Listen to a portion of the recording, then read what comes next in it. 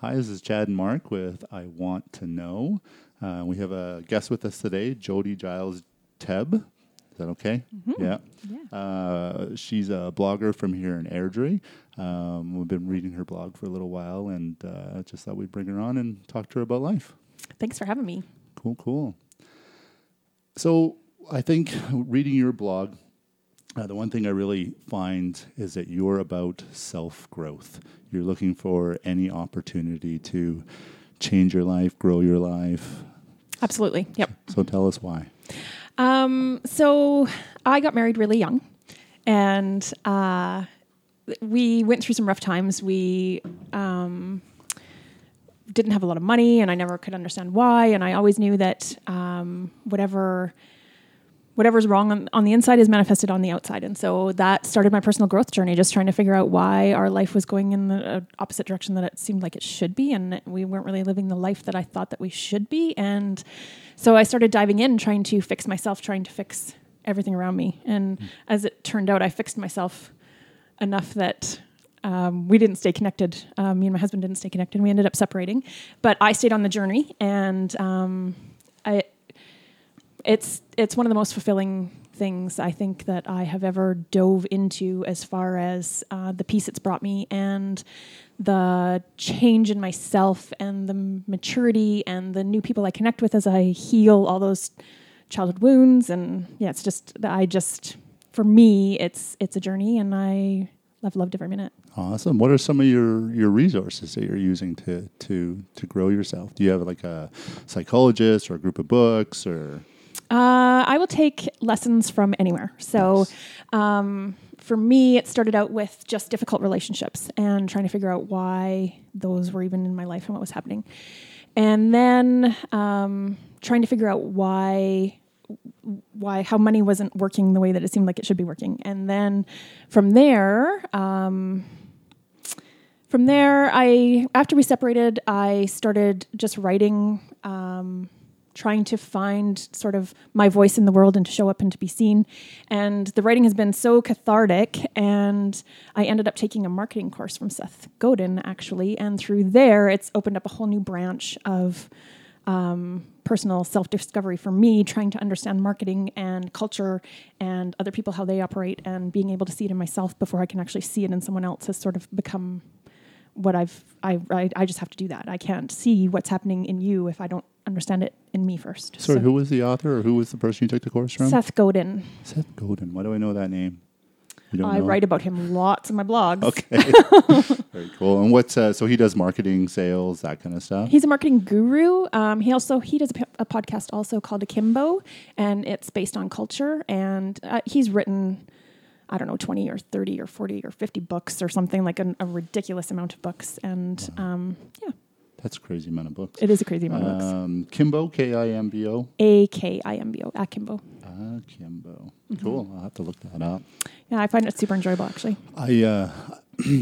Since we watch a lot of Joe Rogan Experience, and he's really about self-growth and mostly, physical or nutritionally, but he also has a lot of psychologists on his show as well. And one of them is Dr. Jordan Peterson, who's just recently released a book and is coming to Calgary, who I've invited to the podcast, but I don't think I'm going to. Nothing back yet. Just keeping your fingers crossed? I keep my fingers crossed. You never know, right? We invited a celebrity from the MMA world that we really like, and he said, yeah, so he's coming here next month. Is kind of a... More like stalked him for a little while. The court wouldn't have called it inviting, I don't think. Yeah. The final kind of, I think what clinched it for me was I said, listen, I know you're a celebrity and we're kind of nobodies. And if you came on the podcast, it would 100% be just to help out two guys you know nothing about. So we would appreciate it if you did it, but we understand if you wouldn't. He's like, dude, I'm totally in. So I'm like, that's so great. I love generous people like that. That's amazing. Yeah, we'll find out. He sent me his personal cell phone number, and we've been communicating, and he's looking for beer and pizza to do it. So that's Sweet. A pretty reasonable rider to fulfill. Yours was water, so that's super easy. So it's there if you want it. Great, thanks. But anyways, back to Jordan Peterson. I love self-growth stuff, and I think this is where our podcast is really leaning, is into self-growth and the stuff that I wish I knew when I was 14 or 15, Right. and didn't learn until I was 30 or 35. And some of it I'm still learning today. So I actually wonder, I was thinking about that earlier, and I'm like, I don't know if you have the life experience to understand yourself enough to go on a personal growth journey at 14 or 15.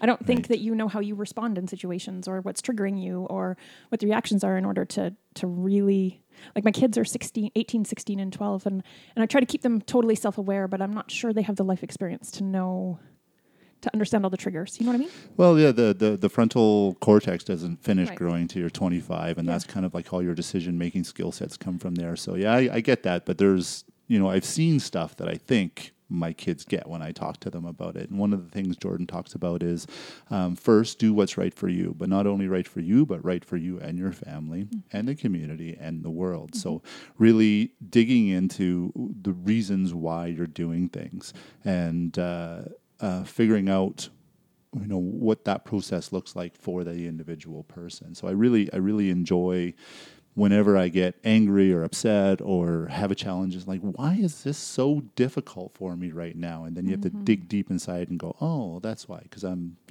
angry, or I'm tired, or I'm hungry, or my parents did this, or an ex-girlfriend did that, or my wife, whatever it is. You figure out a reason, then you know what that trigger is in the future, and you can stop doing it. But you have to be self-aware. You have to go, oh, I'm really angry, or I'm really sad, or I'm really depressed, to be able to figure that stuff out. And I don't think people as a whole have that awareness. I think it's important to catch it when it's happening to you. I've seen a lot of people that something will trigger them and they keep pretending like it's not, like it didn't happen. Like, I'm not bothered by that because they don't understand why. And 3 days later, they're still feeling the effects of the culmination of that trigger. Right. And all of a sudden now it's like so far in the past, and they've squished it even 3 days ago. So much has happened since then that they can't figure out. So being aware in the moment, I think, is a huge key. Yeah. Yeah. Kind of need that failure basis to work off of.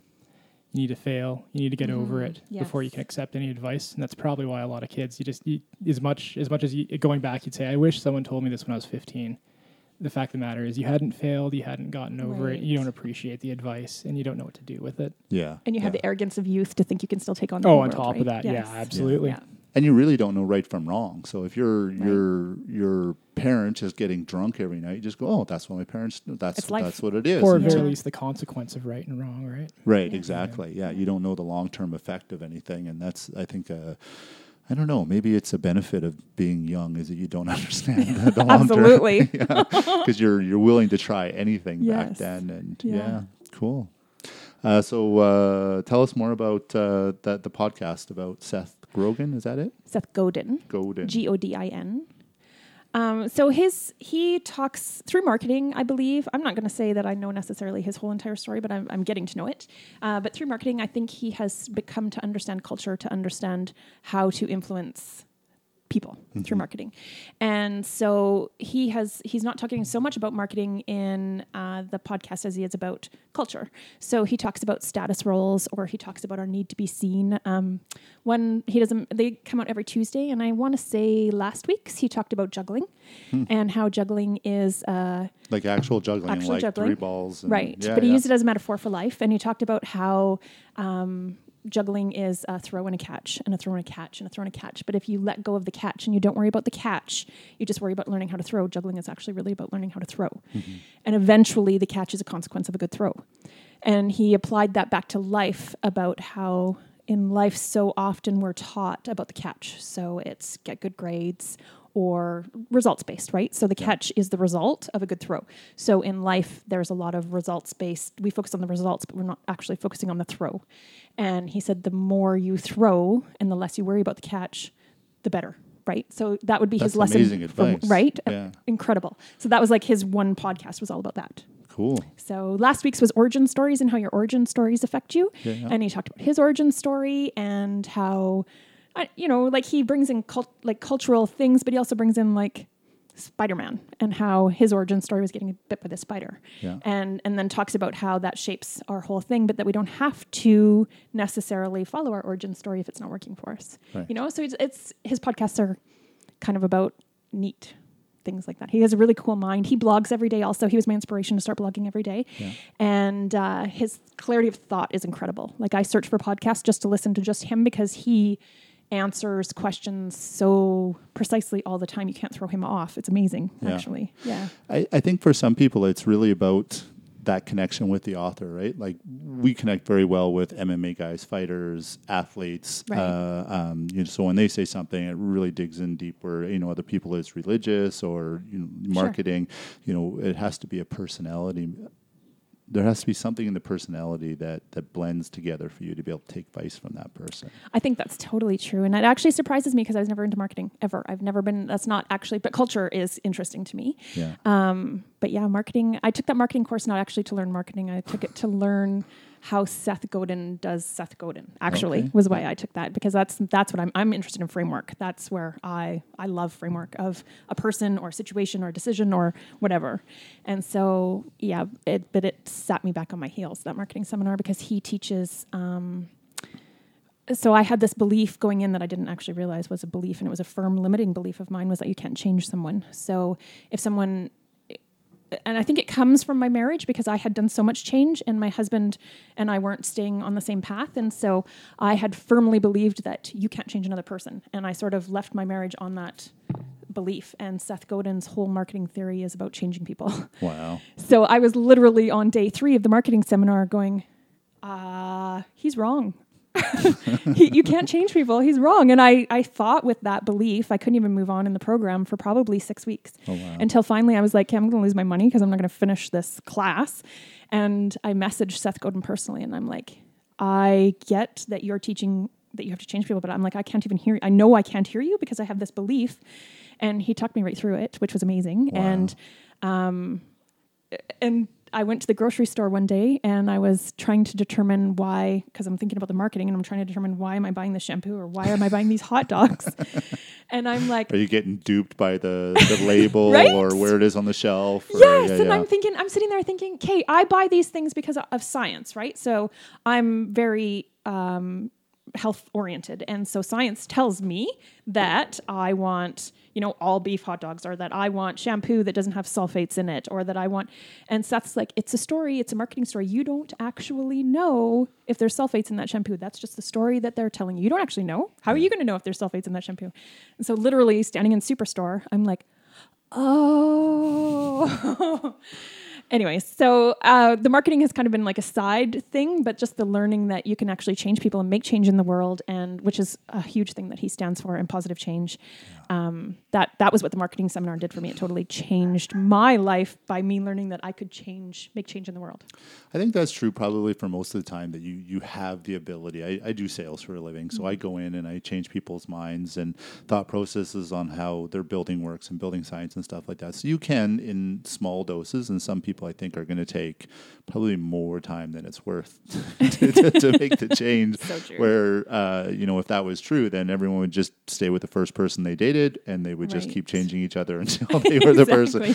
So how much time do you want to spend trying to change somebody? If they're like way out in left field and nowhere near what you want them to be or need them to be, then it's probably not worth 10 years of your life trying to make that person a different person. Well, and that brought me back to self-awareness and who am I and who am I surrounding myself with and who's my tribe. And once you get yourself surrounded by the right kind of people, they want to take the journey with you. And then change becomes easy because it's literally just exchange of information will change you. Yeah. And so, but it was quite a journey for me to get there. Yeah.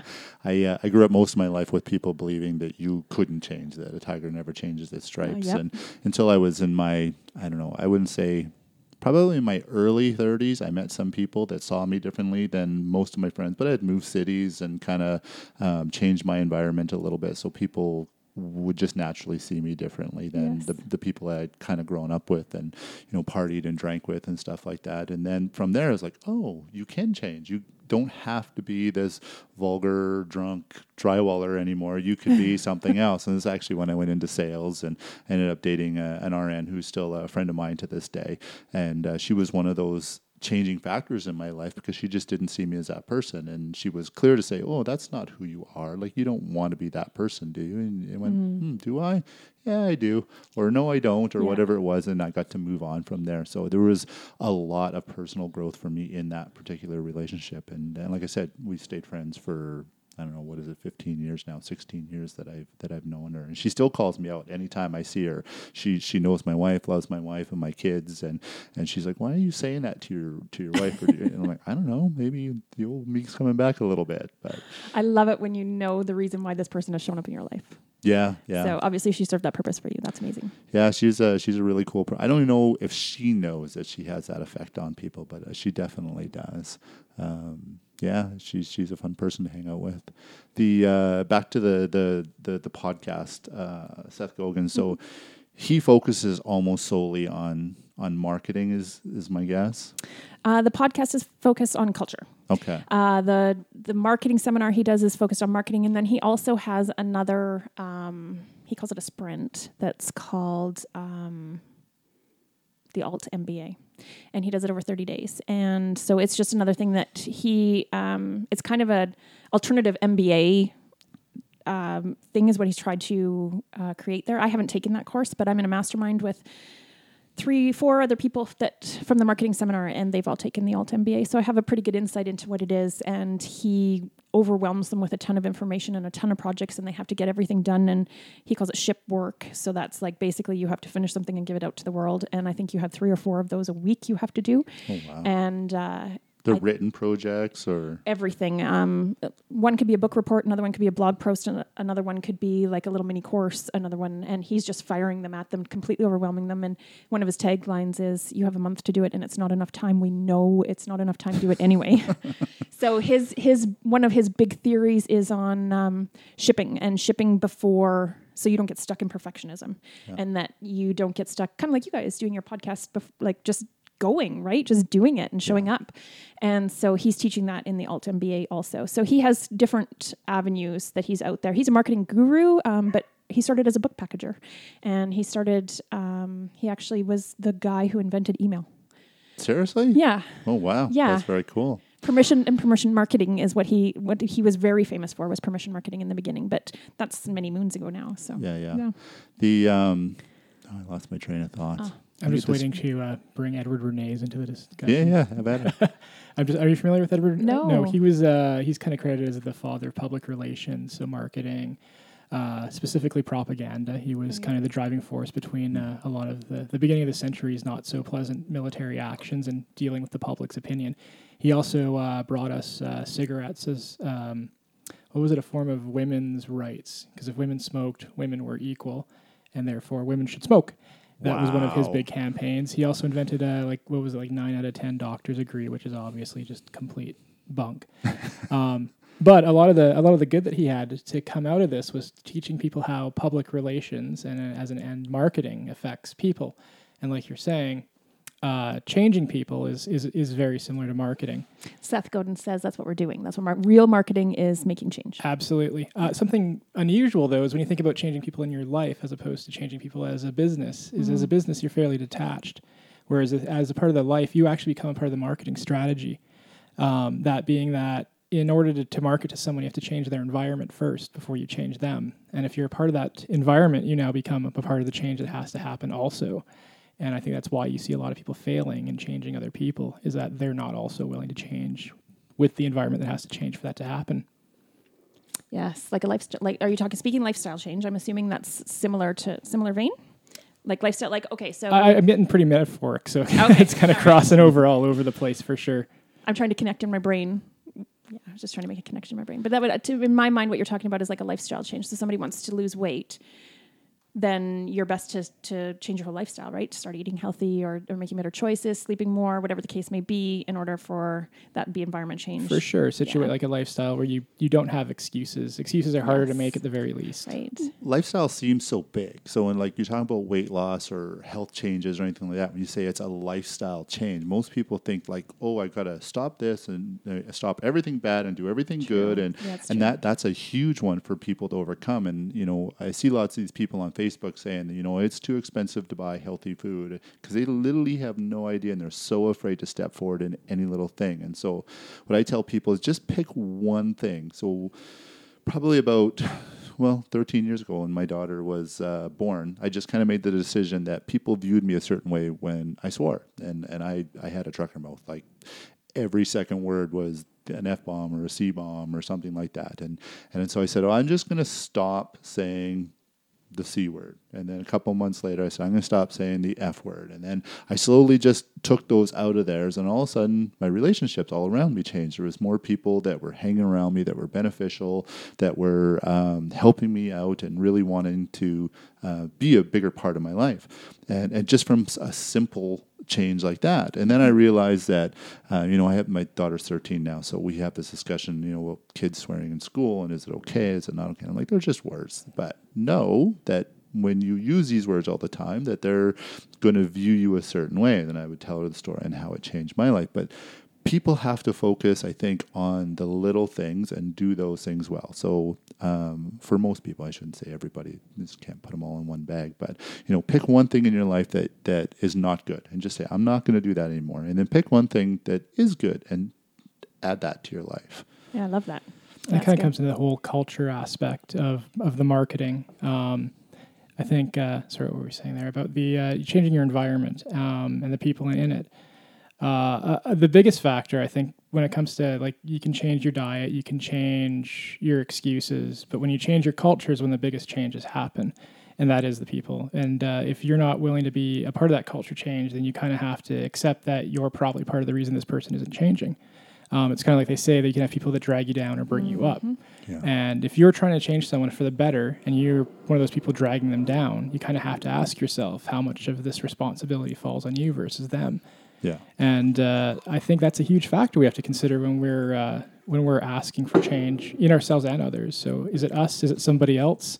Would we be better in a different culture? Can we create a different culture? Yeah. For sure. And like you're saying, it's like eating healthy. It's too expensive to eat healthy. Well, you're absolutely right. If you don't know how to cook, then you're going to be throwing so much food away that's just inedible. Yeah. Just garbage food. Tastes like crap. Whatever. Absolutely. Yeah. If you make friends and all your friends eat nothing but whole foods and cook from scratch and are very conscious about nutrition, it's going to be very easy to fall into that role of also being that type of person. Yeah. I think that creating a culture, and I had to do that at one point where, I was drinking too much and I just wasn't living the lifestyle. So I had to cut off the friends that were drinkers and just separate myself from them for a short period of time. I love them. They're great people, and they're allowed to live their life the way they want it. But I didn't want to be that person anymore. So I needed to create separation for a small period of time, and then I was able to get back with them when I had control over my situation. And I think that's important, that once you get to a spot where you're in a good spot in life where you can understand yourself and why you do things, that you should be inviting those people back in and showing them that there's a better way, that there can be change. Because I don't think most people believe that you can actually change your thought process or how you do things. There's a lot of I went through it. I guess it's a bunch of training out there, because I know a lot of people that seem to believe it, and I'm definitely was one of them, that you need to cut all of the negative people out of your life. And I fully and firmly believe that you are who you spend your time with, right? Jim Rohn, you're the average of the 5 people you spend the most amount of time with. So in that regard, whoever is in your kitchen cabinet group of people, it's very important to keep high quality, good people who lift you up and help you be better. And so this isn't talking about that, but I've learned that message had me almost afraid to be around negative Nellies or afraid to be around people who might bring me down. And it took me quite a bit of processing in order to get back to a space where I was like, these people actually are just another challenge, another life challenge, another opportunity for me to grow, another opportunity for me to learn, another opportunity for me to show up with love in a space where love wasn't existing before. And so that's something that in the last, I would say probably the last year or so, I've consciously been making an effort to not block or hide myself from the negative Nellies. Like when they show up, to still show up fully myself and use the situation to learn about myself from. And anyways, that's just, as you were saying that popped into my head, that the message out there is to be careful who you surround yourself with. But I took it to an extreme that wasn't cool, actually. Yeah, I think it's super important because that's what actually makes change. That's what actually changes culture, is that if you only hung around with, let's say, Christians and you had no influence on anyone else, well, you're not really being a true Christian, right? And if you're about self-improvement, you should be about self-improvement for you, for your family, for your community, for everybody that you run into, is finding a way to leave them in a better condition than when you found them. Yes, yes, for sure. Now, would that be, though, is that a situation where accepting people into your life that perhaps are not the most positive people, would that be an advanced skill, though, that you would consider is the first baby step, cutting people that are going to drag you down so that you have nothing but forward direction to go in? 100%. I had to do that first. Yeah. And I had to be in a safe space myself in order to explore that stuff, in order to come back strong enough to handle the hard stuff. It's like lifting weights. They're just more weight than you can lift right now. Yes, exactly. Sure. That's great. Yes. There's there's a lot to say for that. The people with say alcoholism or drug addiction, that they know they don't make changes when they hang around with those people. Mm-hmm. And even after 5-7 years of sobriety, they can revert back very, very easily when they get back around that same group. That culture is so strong. So however long you've done it, that's how long you're the addict or the drunk or the smoker or the the negative Nelly. That and for some people that's 30-40 years that you have to weed that culture out of your brain and completely change it. It's funny because I'm trying to remember who was just talking about it, but they were saying with addictions and I think that all boils down to culture with cannabis and psychedelics and mushrooms and all those, that psychologists, now that they're allowed to use them, have seen massive changes very, very quickly, where the brain completely changes the way it fires, the way it thinks. And it'd be interesting to see in the next 5-10 years, maybe longer, probably not. We're pretty far advanced now that they're now able to test this stuff, and we should see massive changes for our culture, which would be pretty neat. I think it would be amazing. Joe Rogan does a joke about he could solve the Middle East problem if they just took a crop duster full of pot smoke over the Middle East and just get everyone baked, and it would be completely non-aggressive anymore. And not that all Middle Easterns are aggressive, but maybe it's true, maybe it's not. I don't know. It would be funny to challenge the government to do something like that. I think it's hard. Seth Godin talks about people like us do things like this, and that's within the culture. So the people who drink, and the people who swear, and whatever. So it was interesting. My son and I went into, I bought him a gun at Canadian Tire, and we had to return it, but the only Canadian Tire that had the gun while we were exchanging it was in Forest Lawn. And so we had to go to Forest Lawn. Did you bring a vest? I totally didn't, because I'm so naive. And so is my son. Well, if there's one place you're going to go with a gun and not worry about being naive, it's probably you're good. Yeah. It was just a pellet gun. Oh, you're not fending off the masses there. So we go in, and it was literally Canadian Tire and Airdrie. We're in there all the time. It's totally safe. We go into the Canadian Tire in Forest Lawn, and they've got cameras, and they've got a voice recording every 3 seconds. Leave your bags at the front. You're not allowed to carry your bags through. And then you're at the front, customer service, trying to return the gun. And they've got pictures of all of these people that aren't allowed in the store because they steal stuff. And we were a little shell-shocked. And by the time we got out of there safely and we're driving home, we were talking about the shell shock and why they were doing all of those things. And he's like, why do those people not just, if they're going to steal stuff in Forest Lawn, why do they not just come to Airdrie and steal stuff? It'd be so much easier for them to come to Airdrie.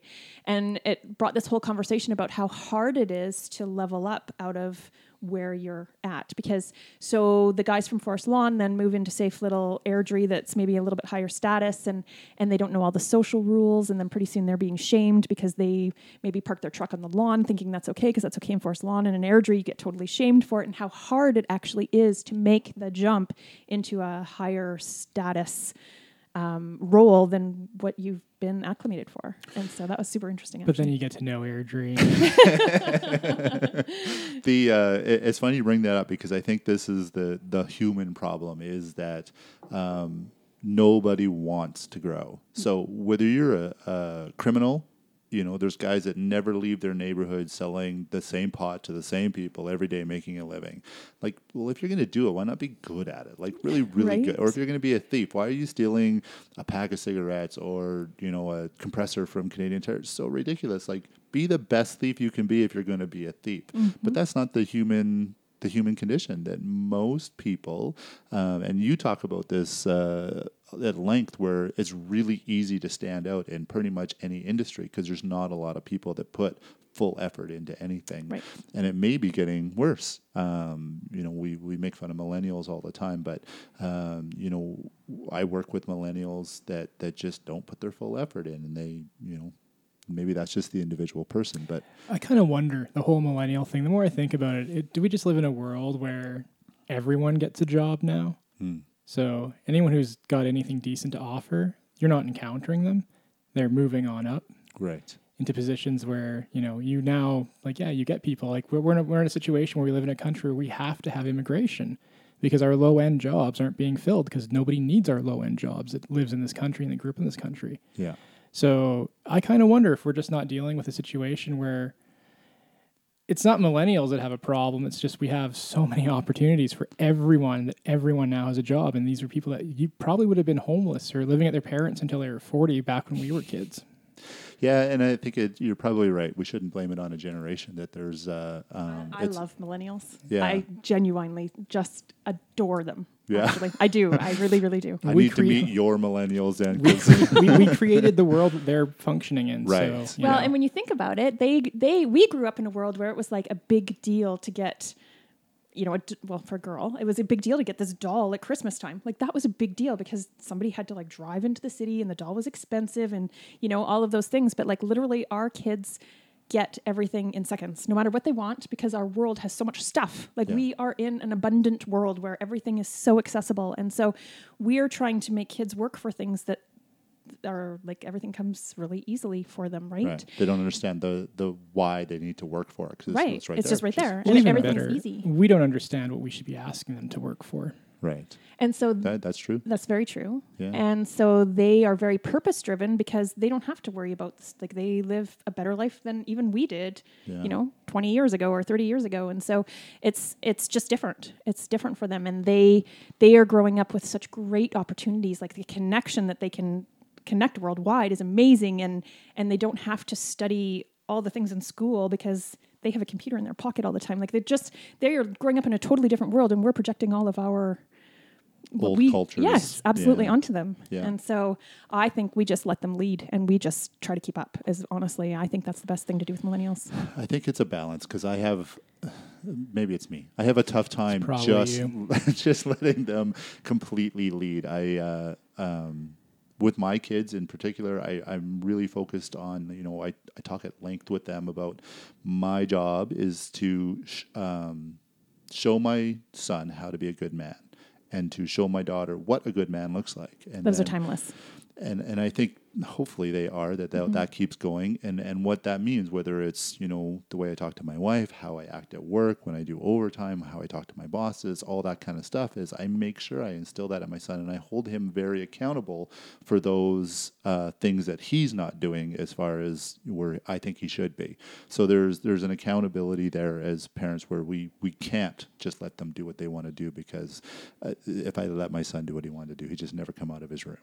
He'd been there playing video games for 16 hours a day, and he's at my sister's right now. I believe that's what he's doing because he hasn't even texted me yet. So I think he was up all night playing video games.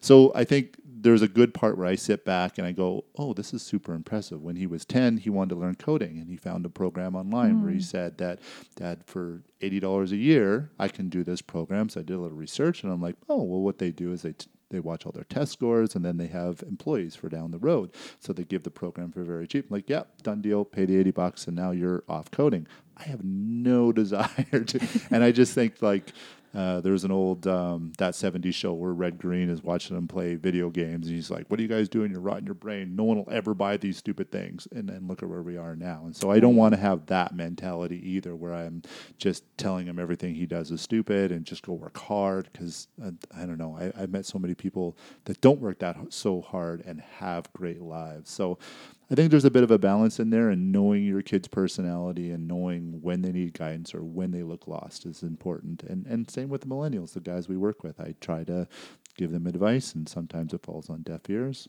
Sometimes they take it. I had similar video game issues. I shouldn't say issues with my kids. I don't watch TV personally. It just does not hold my attention, and I very rarely watch a movie. So the TV is in my house isn't ever like, I'm not modeling that we just come home at night and we sit and watch TV. That's just not what I do. And so for the longest time, until my kids were my oldest was probably 10 or 12, we didn't even have a TV in the house. Wow. And so I didn't want the kids that were stuck playing video games because everybody talks about how bad that is. And eventually, my kids were deep into hockey, and we got a TV so they could watch the playoffs and the junior cup. And you're a big hockey guy or a hockey person then? Well, I was when my kids were playing. Then they quit playing, and I quit watching hockey. Is actually what happened. But anyways, we're not sports guys either, You're other not than fighting. So yeah. Oh no? Yeah, we're totally on board with you. I Okay. don't get how anyone can sit down and watch hockey for 2 hours. It's absurd to me. But that's just me. So with the video games, instead of when we did finally get video games, and then we got the TV, and then we got the video games, and so what I taught self-awareness, because that's just what I do, and it was like, okay, pay attention when your brain starts to feel mushy. Is your brain? And then if they would play video games, and then literally you'd see them like get lethargic, and you couldn't even get them to do anything after. We called that mushy brain. And so when they started paying attention to that in themselves, it took the fun of the video games away from them so much. So to me, self-awareness is everything. But that was how I kind of handled the. So it just brought the question. So what's the end goal with all the studying you're doing, listening to Seth, challenging yourself, challenging your kids? So what's the end goal you're trying to reach? So as far as I think it's a journey, and it's a life journey. So for the end goal, I would not say there is an end necessarily, but what am I trying? Why am I so driven? And why am I? I have dreams. And I would love to be a speaker. I'd love to do a TED Talk. That's on my list of goals, is to do a TED Talk. Cool. I'd like to do some classes and teach other people self-awareness. For me, it brings such inner peace, and that is everything. Yeah. Right. I lived in a lot of turmoil. I lived in waking up in the morning with knots in my stomach and anxiety and acne all over my back from just stress. And it was just the difference in the life. To me, it just makes it worth it. I do not do well when I don't feel well, and I don't like that. I think that's true for everybody, and they just don't realize they don't feel well. Possibly. Right? Yeah. When I started changing my diet and eating nothing but whole foods, and then you go out and you have a burger at A&W, and you just feel like dog crap for hours. You're like, why am I doing this? Or how did I not feel this before? But I think that's true emotionally, spiritually, physically. Most people don't understand the bad shape that they're in until it's too late, or it's very hard to turn around. Yes, you get so far down the path and it's really hard to come back. I quit drinking altogether too, just because I didn't like how I felt. And then on my daughter's birthday a couple years ago, I thought, I'll have a glass of wine. Like, it's no big deal. I'm just, it's my daughter's birthday. I'm going to have a glass of wine. I felt crappy for 2 days. And I'm like, it's one glass of wine. And I just, it's not worth it to me. It's not worth it. I wake up at 5:30 every morning to write a blog. And if I don't have my brain in gear, I can't write my blog, and my whole day's shot. Exactly. So I just, it's super important, I think. So are you doing any of this for work right now? Do you do... No. I have a self-awareness class that I run. Okay. And I have my own little tribe of peeps that are amazing. And we meet monthly. And it's become more of a self-awareness kind of little mastermind group. And we bring, so every month we sit and kind of do like a little roundtable discussion about sort of where we're at in lives and our lives, and maybe what we've learned the last month, or how we've progressed, or how we've changed, or what's positive and happening. Then we'll do a little meditation, and then after that I'll have some sort of exercise that we do that just sort of something for them to think about through the month, or something that we're doing right in the moment, and then we meet again the next month, and it's been really neat. So what's an example of an exercise? So before one of our classes, this is one of my favorites actually, we have a little Facebook group that we just a private little Facebook group for just the people in the group, and I had sent out to them, okay, we meet on Wednesdays, and I said on Wednesday night we're going to talk about you're on a ship, you're on a boat, you're by yourself, not by yourself. There's other people, but you're not traveling with family or friends. And there's lifeboats, but there's limited amount of lifeboats, and you have to fight for all the reasons why you should be on the lifeboat.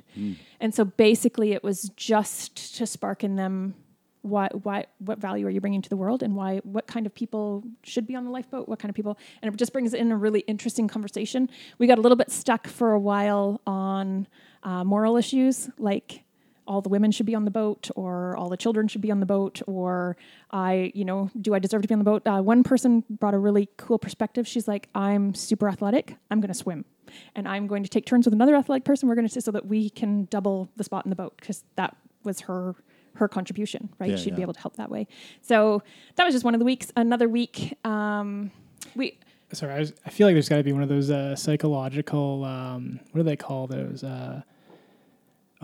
Where they ask you a question and they're like, okay, here are your choices. Pick one, and each one of those choices falls into a category. It's a personality type, yeah. Because I'm just thinking, I'm going to be on the boat because I'm going to let me be on the boat. I'll pound anyone that disobeys me about going on. And then there's a person who's like, well, I'll just swim next to the boat. I'm like, there's got to be like a personality definition in those somewhere. I would say for sure. I know there's been a bunch of studies done trying to figure out what people's lines are. So they talked about, if you were on a train bridge and the train was coming, and the only way you could save it, the people from going off the bridge, was you had to push somebody off the bridge. And so you had to physically kill somebody to be able to save 5 people. And could you do it? And I don't remember the results. It has to be a stranger. It had to be a stranger, yeah. And then they said, okay, well, now all you have to do is in another room, you see what's happening. If you hit the switch, and it almost completely changed 100%, where everyone's like, yeah, I'll flip the switch. And just that instantly, like, ooh, that's a little bit scary. And it kind of leads back to what Jordan says about Nazi Germany, where he said, at that time, any one of us in that situation, or most of us in that situation, would have become Nazis, because that was the thing that the culture made you believe you had to do. Yep. I thought you were going to go to tribalism with that, actually. To what? Tribalism. Tribalism. Yeah, without that personal connection, they're not a member of your tribe. Right. Therefore, they don't mean anything to you. They're just a figment outside of reality. I think that's a big part of what it is. We talked about that on one of the podcasts about what our tribe would look like if we got to design our own tribe. And that's very much, you try to bring in, well, I think one of the things we talked about was trying to bring in the people that had the best skill sets to benefit the entire tribe. Oh, yeah. But yeah, there's... Oh, yeah. I think there's a lot of really interesting points that came along with that, like the argument between natural talent and the willingness to never give up through constant failure. Yeah. But yeah, you'd mentioned something earlier about goals and dreams. That's something we've been talking about quite a bit lately and trying to figure out. And I think, I don't know if you agree with me, I'm at the point now that there's goals, there's directions, and there's dreams. Goals being a hard set plan of, I'm going to accomplish this in this time frame, this is how I'm going to do it. Directions being, I'm going to start making actual goals, or not goals, but things that I'm going to do. I don't really have an end. Work towards. Yeah, I don't have an end figured out, but I'm going to work towards this. And then dreams being, I don't really have any idea how I'm going to accomplish this. I'd really like this to happen. Maybe I'll start putting into things that I think would help me achieve this someday, but I'm definitely not set, and I'm barely even going in that direction. Now, what are your thoughts on that? Do you think that falls into your line of thinking at all? Yeah, I Or are we just kind of like bending terms, splitting hairs? maybe a little bit. Yeah, that's maybe fair. a little bit. That's fair. I think that I think progression is one of the most important things for all of us, to always feel like we're progressing. So I think the second we feel like we're standing still, we get depressed, or we get in a funk, or we get stuck, and all of a sudden life isn't as fun anymore. So I think progression is huge, and that's what I think the purpose of goals are. Just to give you something to work towards. But for me, usually when you get there, it never looks like how you thought it was going to look anyways. No. So to have a defined, this is what I'm going to achieve and this is what I'm going to do, for me is a little bit fruitless, except for the fact that it's giving you a direction to head towards to make progress. Sure. But it's kind of like climbing a mountain, right? In the end, your goal is to get to the top of the mountain. And what you see when you get there, you have an idea, but you don't know for sure. And that's kind of why you're doing it in the first place, right? Yes. There was a book that we read by Sebastian. Yeah, we sat Together. just read it together. I did the nice. left pages. Sebastian Junger, I think it was, Tribe, and he talks about that at length in the book on how important it is for everybody in the tribe to have a purpose. And I think taking it one step further, that whether you're in a tribe or not in a tribe, you need to have purpose. Otherwise, there's no reason to get up in the morning. And everyone talks about it.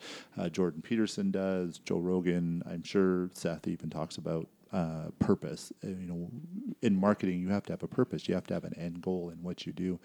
And I think that that's probably one of those little things that people don't think about. Why am I doing this, right? If they thought about why they're drinking or why they're doing drugs or why they're yelling at their spouse or why they're gambling, if they really dug into that, they couldn't come up with a good answer because those things just don't make any sense to do. Right. But when you're doing something positive and good, you go, oh, why am I doing this? Because you know what the end result is going to be, and that's something uplifting. And I think people never, ever, we talk about it in business all the time, that if you can't manage it, if you can't measure it, you can't manage it. And that's the same in life. You got to measure all those little things that you're doing in life. And is this moving me towards that goal? Is that moving me in the direction that I need to go into to achieve the things that's better? Because I think everybody, like, maybe that's too broad of a term, but a majority of people really, if they understood it, want to do better. But they don't. Yes, I agree. Why is super tricky though. You ever sat down and played the why game that your kids play with you all the time, where you say I don't want this or I want this, and you start going, well, why do I want this, and then why do I want that?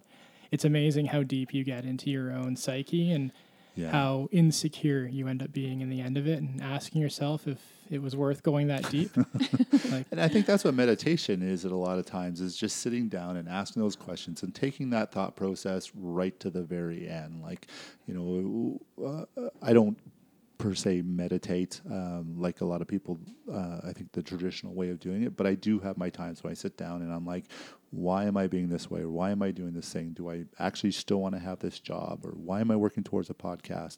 And I see results. And when I don't see results, then I go, okay, I'm not doing this anymore, or I'm not putting any effort into this. And if it happens to change down the road, that's fine. Mm-hmm. But I think it's important. I think you're right that not a lot of people do that, and it's a scary road to go down, but it's important that you do it. Well, it's a big part of that, establishing a culture to make change that we were talking about earlier. If you ask yourself, why am I drinking? And certainly you could stop at that could be a very easy, I'm addicted to alcohol and I can't stop. Okay, that's simple. But when it comes down to, well, all my friends do this. Yeah. Well, why do all my friends do this?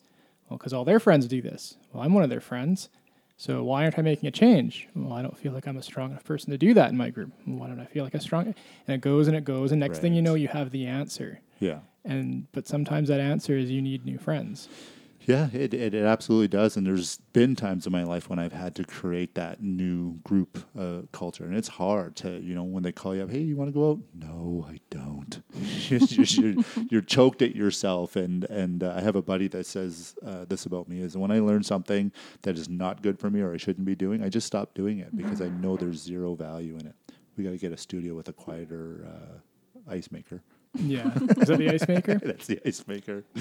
Every show has some technical difficulties. I thought are you sure that wasn't the tricorder? Yeah, it was a tricorder, just switching. Yeah.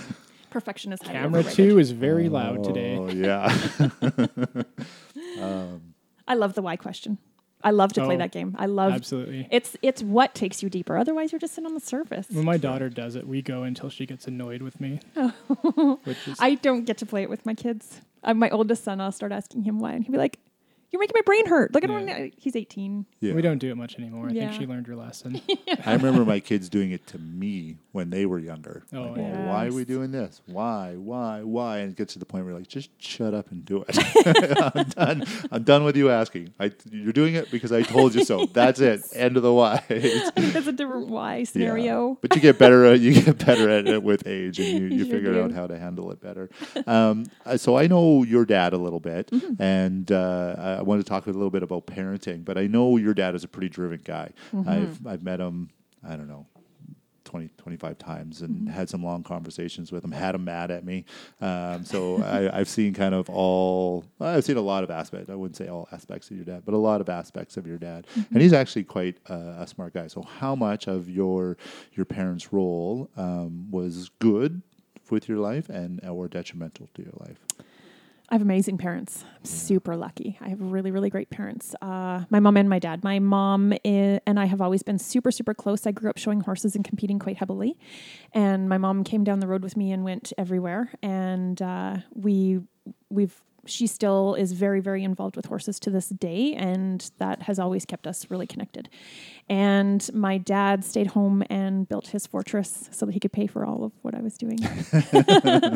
But he always gave me the pep talks before the show and the mental training and all of that kind of stuff. And so the older I get, the more I'm proud of how I'm like my parents when it shows up. Your dad, I remember having a conversation with him. I don't know which grandchild it was, but it was a grandson that was supposed to be doing some cleanup, and he was riding around in either a golf cart or a quad and supposed to be doing something. And he came back, and it was like very, very quick, and he just basically saw the dust race down the road and raced back. And, so even as a grandpa, he doesn't have any kind of slack in the line. Like, you're going to do what I'm paying you to do, period. Yeah. And I really admire people that have that virtue about them, that there's only one way to do it. This is the right way to do it. And some people can be mean with that, I think, but I think that's also a very loving way to treat people. Mm-hmm. Yeah, he's, you just look at what he's built and you know that he's got an incredible set of everything. Yeah. Work ethic. Everything. Vision, determination, perseverance, resilience. Yeah. He came from a really tough childhood where his dad never, all that my dad has built and all that he's done, and his dad has never told him that was good or that he did a good job or has never praised anything. And my dad has built an amazing thing there and never took anything but flack for everything. And so... different generations, right? They just thought, we got to make them good, and this is the way to do it. Yes, I'm not sure that's necessarily my grandpa's motivation. We don't understand him, but it's amazing. And somehow my grandpa did that, and all of his children turned out to be quite successful. So something he did worked that was backwards to what we believe is right now. Yeah. Anyways, you just... It's kind of amazing. And at this point in his life now, he just built his dream home, and he's got all these businesses, and he's not quite sure what his next project is going to be. So we're all looking forward. It's not going to move to Vegas? I don't think my mom would let him. No. She can't. She doesn't want to take the horses down there. It's too hot. Yeah. And she doesn't want to be away from us. Be away from the family. Yeah. So we have he's successful. His business is successful, but our family all works there.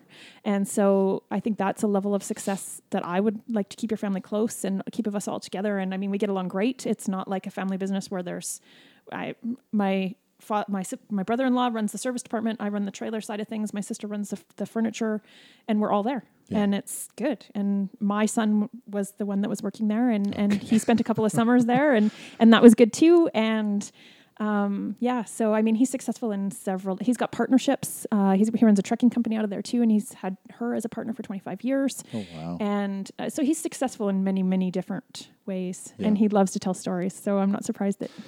Every time I meet him, I get some kind of story, either, even political stories out of him, or, my dad said this, or, something that he can back up the reason that he's talking every single time. So he comes across quite surly sometimes, but those are and he's actually a customer of mine. So I spray foamed his house, or sold him the spray foam in his house.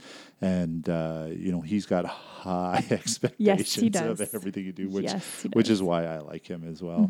Mm-hmm. So coming from a parent that's got that much business background, that much drive, has any of that hit any of you or your siblings where you're like, I want to go into the next business? Or is it really just about building the family business? So my sister is very, very much like my dad and very driven, very much. She has a business, she sees things that I'm like, what? I don't have that same business mentality. Yeah. I have my mom. So my dad is very mental, very intellectual, very that. My mom is very heart-centered. And so I think I come from the heart more so than I probably what serves me well when I have to think business. But as I've been blogging and showing up in the world, I've been figuring out my space too. And it's just different than my sister's, which I struggled with for a long time because her and him were so much alike that I just felt like I was always coming up short because I couldn't figure out how to do what they did.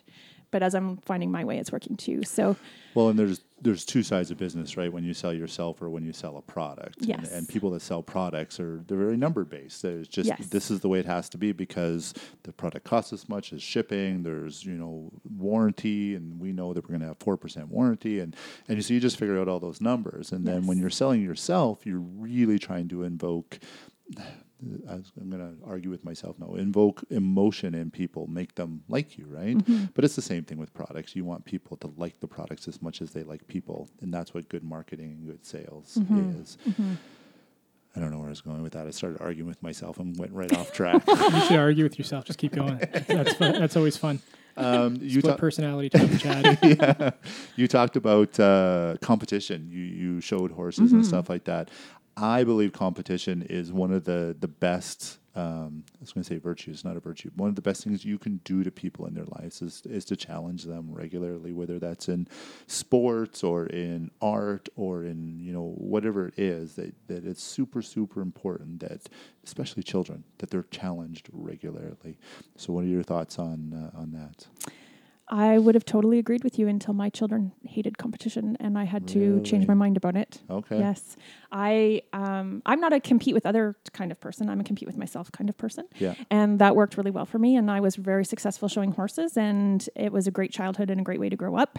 And my kids, my oldest son, he's a hockey player, team player. He's great that way. My next two, no interest in competing.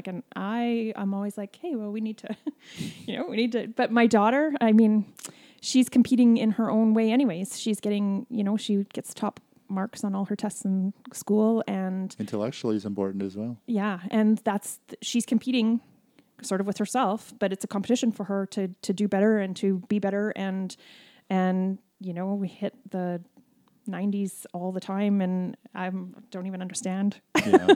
But that's her thing, and that's good. But the second you bring a judge into the mix, she completely crumbles. And I'm like, I feel like in some respects that I am doing her disservice by not letting her work her way through that and understand that it's not the end of the world. But on the other hand, every time I try to bring it, she quits the activity. Like I can't even keep her in. Like she just doesn't want to do it. She does not. So she does gymnastics, and she does it for fun. And she's been doing that for 7 years, and she's very good at it. Yeah. And she competes with herself in school. And I'm like, okay, I guess this is how we're going to be. Well, and it's a timing thing too, right? It's not. Some people, like you said, will crumble under the stress of competition, and there's a right time when she'll go, oh, I can do better at this, and I'll beat this person out. When it becomes more of a need than a want, where if you're competing for a job, you want to win that. Yes. If that's the job you want. Or if you're competing, I would say even in maybe not relationships. See, there I'm arguing with myself again. I was going to say, if there's a boy that you really, really like, and you're not going to let that girl just walk away with him. And maybe that's true for some people, not for others. But in the book Tribe, they talk about the purpose and how when there was a stronger purpose than all the bad going around, that's when people really, really excelled. And so, depression levels went down and suicide went down, and everyone bucked up that was involved in it. And I think that's along those same lines as competition, that if you don't have some form of competition, even with yourself, that you're not going to grow as a person. So you were going to... Makes a good argument, though, with the Tribe there, is you're talking about where we come from with competition, and we didn't compete with anybody else to get to where we are now. Team competition is kind of a weird sort of social creation that we have. In your tribe, you competed with yourself. Can you do better than you did last week? You're talking about original tribes. Yeah. And just if you break down, like competition between other people is kind of a weird social construct. Yeah. It's not really a part of reality for who we are as a species. And isn't it better when we all win anyways? Really? At the end of the day, when we're working for community and we're all that for me, so I compete all the way through my childhood years, and I was super successful, became an adult, started competing in the adult divisions with my horse. And all of a sudden I was like, oh, this is like really hollow. This means nothing anymore. I was walking in, I was winning quite easily at that point. I didn't feel like I had to work towards anything. And I was like, oh, this just lost all of the fun. And I quit. Yeah. And there wasn't a purpose for you anymore, right? at the time I would have said, the youth division was really tough and I was competing with some really, really tough kids and I had to work really hard and strive really hard and I failed a lot. Yeah. And once I hit the adult division, a lot of those kids had moved away. They'd gone off to colleges, they'd whatever. And I was still here and I was competing against some of the, the older ladies that are like just doing it for fun because they want to get out of the house or they want to have something to do. And I'm going in with this like fierce fighter. I'm going to destroy the right? old lady. Yeah. And then pretty soon I was like, oh, okay, I don't have to do that anymore. And I could just go in and in the youth division, it was like every little strand of hair mattered. Well, in the adult division, I didn't even necessarily have to do my hair. Like it didn't even matter and I could still win and it lost it. But I think for me, a lot of it was this group of kids, we all grew up together competing against each other, which wasn't the healthiest of relationships necessarily, but we were our own little tribe. We went from show to show to show and we were all there and we were doing the thing. And then when you lose that, then it's like, it wasn't like we were mad when somebody else won. I was always happy when anybody else won. So I think there was an element of, we can't all win here. And so what are we doing? Yeah. So I think you probably caught this on Jordan Peterson's thing with Rogan. And I know, what was it? That Way a Man book, which you didn't read. They talk about kind of the difference between half of it. You read half of it, yeah. How did Peterson bring up about? It's not necessarily about winning each individual contest that you compete in. It's about how you compete in that contest. Bringing it back to, it's not whether you win or lose. It's how you play, and what that actually means to people. And you bring that to the tribalistic aspect of if you constantly win, that's great. You're constantly winning, but where does that put you? Whereas if you play well, that puts you always on the team that's going to win because you're going to be a wanted member of the best team out there. Right. So you have to ask yourself, what's better, to constantly be a winner? Because someday you're not going to be a winner anymore. Or to be someone who is going to play the game a way that other people want to play with you. Right. And if the game is life, that means you keep on going through life with the best opportunities. We see that a lot in MMA. So guys that compete at a super, super high level that are team players, they're there to help everybody win. They're just good people. They build these amazing gyms and put out all these amazing champions, where you get guys that are, self-absorbed, going after what they want, making their money and getting out. They don't get to have gyms. They don't get to grow in their age.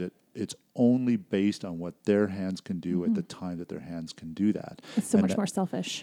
It really is that, and again, this boils back down to what Jordan is saying, where do what's good for you. That has to be priority, but not only good for you, but good for your family and your community. And so if you're not building a family or building a community or helping the world, then in the end, it just ends up being a hollow dream anyways, right? Beating a bunch of old ladies is not that rewarding. Right, exactly. Where if you had a school where you had a dozen girls underneath you all learning, that would probably drive you further so that, they were getting the same thing that you got. Yes, absolutely. Because I think competition is important, and I think competition against others are important, but mostly against yourself is important. Yep. Yeah. That's progression too, right? Back to the same, as long as you're always getting better and you have something to work towards. Yeah. That keeps life. If you're at the top of the hill, where you're going to go exactly. from there, right? Yes. Yeah. It's an interesting comparison with fighting. I don't know how familiar you are with how. Not enough. Yeah, it's a weird structure. It's very popularity based, even though it's an actual. It's not like wrestling where it's like a scripted thing. But you'll have.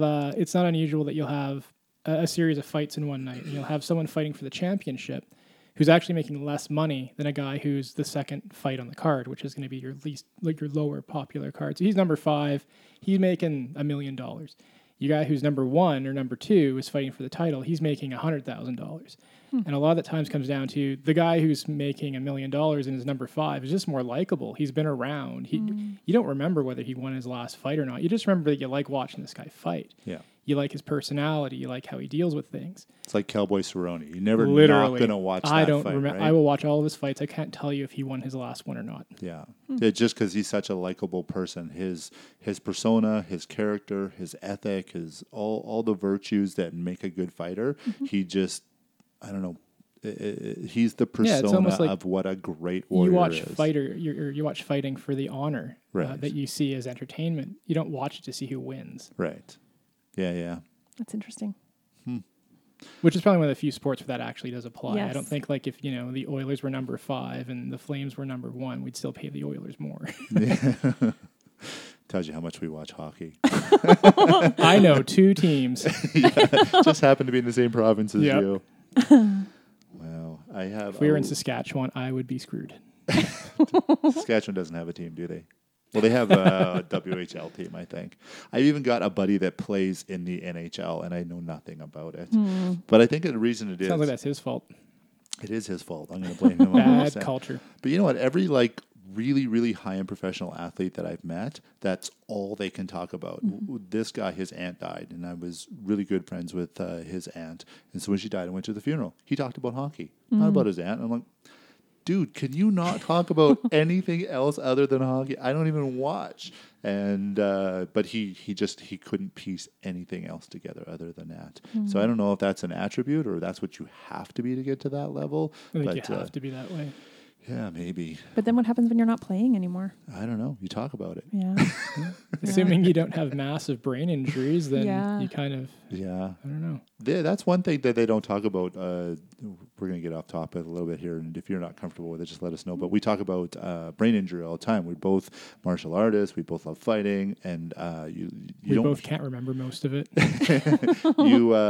you hear it a lot with football players, but not with hockey players about CTE and brain injury. I mean, was it Fleury that had like 5 concussions? They talked about him not being allowed to play anymore, or should they prevent him from playing anymore? And some people are just more susceptible to concussions than for other sure. people. But yeah, you don't hear about it in the NHL at all, but in the NFL all the time. Like everybody's sick from head concussions. I would say the awareness is building. Not that I know, I've seen it in the NHL a little bit building, but even in the rodeo world with the bull riders, Yeah. it's even building there. And rodeo is so far behind for safety measures and everything. But they're talking about it now too because of the typhosopon. I don't know if you guys know, but there was a bull rider last year who committed suicide and it ended up. It's from CTE. CTE, Yeah. 100%. Yeah. My wife's got 2 cousins that are professional bull riders. Well, one I think is still doing it. The other one maybe is retired now. But you can tell they get hit in the head Yes. way too often. And get right for back sure. on because they don't have any of the whatever Safety. stopping them. No Yes, one's nothing. like, at least if you're a fighter, the doctor tests you and go, Right. oh, okay, your brain's the swelling's gone down enough that you can go scrap it out tonight, Yeah. and we'll check you again tomorrow. But full bullfighters don't. They'll ride 3 bulls a night, Yeah. and just get crushed sometimes. Yes, and get then right back on. And then they go get smashed. Right? They go drink a dozen beers and a Yes. bottle of rye, Oh, so bad. and I just can't Well, even imagine. fighters are kind of bad for that one too. Well, some of them are for sure. Yeah. I think the super high end ones aren't No, massive for drinkers sure, because but- they just don't have the ability. But I'm sure Bellator and some of the lower ones definitely have some hardcore drinkers. Yeah, and I'm sure especially if bull heavyweights. riding got to the point where you had that ultra high level where you're broadcast across the world and household names, yeah, you probably wouldn't see that so much either. But Yeah. definitely in guys where they've got a little more on the line, I think you see some more interesting decisions being made. Well, this is the scary part about it is that they're seeing it in Tour de France riders. That's Oh, wow. crazy. Yeah. So being on a bike for I don't know how long they ride. This is Days sometimes. days. It's Okay. crazy. That little bit of vibration will put enough swelling in the brain to create CTE. So we think about, you drive for a living. You're a truck driver or do what I do. I do 250 kilometers a day. Is that affecting my brain? I don't think so. Maybe you'll argue with I'm me. sure you're fine. I'm sure fine. Yeah, I'm sure it's relative. Yeah, no, it's scary. Yeah, no kidding. We also talk a lot about health and fitness on here, and so nutrition especially. With the self growth that you were working on, do you work on anything? Health, fitness, exercise, Yes, nutrition. I'm a bit of a nerd about it actually. Nice. This winter, I probably is the first winter I relaxed my strict diet, and I'm regretting it actually at this moment. Now that it's summer and I'm not wearing big bulky sweaters anymore, but yeah, I have just for fun. I shouldn't say just for fun. We had a gym in our backyard, like a fitness gym. It was called CCSC, and we had a trainer in there working at Andre Benoit. I don't know if you know him, but he was Name sounds familiar. he was an Olympic athlete, and he was in the 88 Olympics in luge, and he does strength training, and he was doing it in the gym that's in our backyard. And so I loved going out and training with him as much as I could, and just strength training. And then, of course, if you're strength training, you might as well be eating well, because otherwise you're just... You don't recover. It Exactly, feels horrible. right? The opposite to my logic. You just want to undo all this hard work you're doing He out works in the gym. out so he can eat pizza. Yeah. That's his I've Nice. literally purpose. been punching a guy, and we stop, and I go, "You're trying to figure out how many more punches to a pizza, aren't you?" So am I. We're 4 away. Yeah, Anyway. we're almost there. Yeah. If you totally pass out, we can eat the whole pizza. There you go. I wish that worked for me. Yeah. It doesn't work for me. I'm just saying that's how I That's do how it. you justify it. Anyway, so yes, nutrition is high, and I on my list of priorities. I'm diving back into it now because I know I need to. I'm not feeling good, and I have no energy, and my stress levels are high again, and I know I need to be eating better. So Yeah. I'm just actually working on getting myself back. So what kind of diet do you follow? I just eat clean. Yeah. So, I did keto last year, and my body didn't respond to it super well to keto. I didn't feel super great on it. And Andre's great because he has calipers, so he could test my body fat, and we were playing around with it. And so I was on keto, and he was testing my body fat every day to see how my system was responding to the keto diet. And it kept a lot of inflammation, and it was happier if I added extra carbs, which Yeah. yay me. Yeah. So- Carbs are good. Everyone wants Yes. carbs. Now, Yes. Chad, have you heard of the keto diet? A little bit, yeah. Sorry, it's an inside joke we have. Everyone around Chad does keto and is constantly harassing him. We have a friend that was on the podcast, Jordana or Ricky. We found out her parents named her Ricky and only called it for one day, and then called funny. her by her middle name. Anyways, Funny. goofy. But she has epilepsy, so she went on the keto diet and it worked very good for her. Was able Nice. to minimize her seizures and her medication and all that kind of stuff. And so did she do again, real keto, or was she doing, because it seems to me that keto has become a fad diet and people are doing just keto drinks and keto this and keto that, but was she doing real keto? She does real keto, so it's right like into ketosis. Yeah, Yep. yeah. Not eating the crackers and the cookies. She's eating meat and fat and you know, Yeah, she was doing the really crazy one for a while where it was, what was it like? it was like less than 5% Less than carbohydrates. 5%, yeah. That Like, makes me really grumpy. yeah, like, Oh, I'm a bear. Yeah. what's it called? It's almost the carnivore diet. So it's like almost just meat and vegetables. Yeah. And I think for a while she did vegetarian Yeah. keto, which is just Oh, like, wow. I don't know, That's how do crazy. you not die? I'm not sure, actually. You'd have to supplement so hard to. Yeah. Well, and she was doing like lifting for a while too, which is just. Was that's she an doing when interest- she was doing the vegetarian keto? When she was lifting? I don't know. I think it was in that time that she was trying to figure out like extreme keto, Yeah. and then was trying to like get into bodybuilding at the same time, and it was just wow. Yeah. I've tried in the last couple of years just about everything. My wife's a holistic nutritionist, so Okay. I'll go and give a shot. She's like, "Oh, this sounds really cool," or I'll listen to something and go, "Oh, I'm going to try this." So I tried vegetarian for a couple months, and it was horrible. I was so tired, lethargic. I had just no energy and felt like crap the whole time. What were you eating for protein? Um, Just legumes and lots of beans, lots of. We were having protein shakes to help make up the difference, but it wasn't the same as Yeah. eating meat. And at the time, there was a local chef that was preparing all of our meals, so he was doing it for basically the same price that we get groceries for. Oh. So amazing guy, great chef, phenomenal food, and I just felt awful on it. So I went, okay, I'm not doing that. Let's switch to just clean eating, and I feel really, really good on that. Where Yeah, me too. I have my 6-7 cups of vegetables a day, 2 cups of fruit, and 9 to 12 ounces of protein a day. I feel really, really good on that, but I don't drop weight on it. So then I was hearing about the carnivore diet, and a bunch of bodybuilders are on it, and they had really, really good effects. And so I'm like, oh, I'm going to try that. So I went on. I think I was probably eating 15, 16 ounces of meat a day. Wow. And then, it was a lot. And then the one bodybuilder, I can't remember his name right now, but he was doing that. He says, basically, if you eat fruit right at the same time as your meat or right after the meat, that doesn't have that glycemic index in your body. It doesn't get stored as fat. So I'm like, okay, well, that's what I'm going to do. I'm going to eat lots of meat almost no vegetables and just have, 2 or 3 servings of fruit a day. Well, I ballooned up. I gained like 10 pounds like instantly. I was still active, but it just went on my body right away. So now we're on going to go back just to clean eating again and just minimize my meat, lots of vegetables. And I don't dislike vegetables at all. They're super, super tasty. And depending on how, all the oils and spices you can put on for your salads. Well, the funny thing that's never noticed or never brought up about these diets is that water retention is a massive, massive aspect of weight gain and weight loss. Absolutely. Like those massive keto losses is mostly dehydration. Yeah. Which no one brings up. No. Which, as a side effect, water weighs a lot, so Yes. that's a lot of weight. And when you get dehydrated, you become more toned. It's what fighters do before a fight. It's why they look just jacked, and then they get in the ring and they're chubby again. Yeah. It's just So- water. That's Yeah, that's a real trick. You don't need to be walking around dehydrated, right? No, At the same time. Yeah.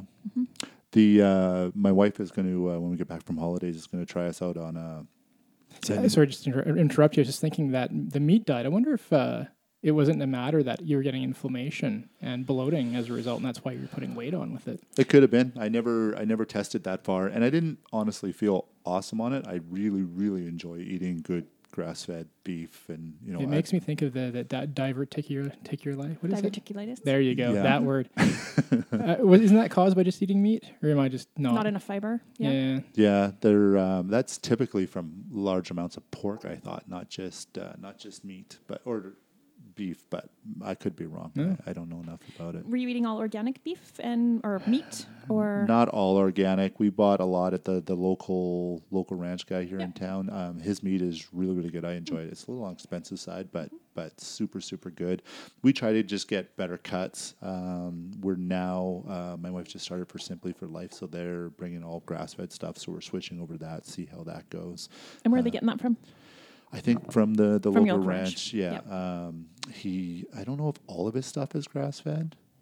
I should know because he's actually my brother-in-law. He's his uncle.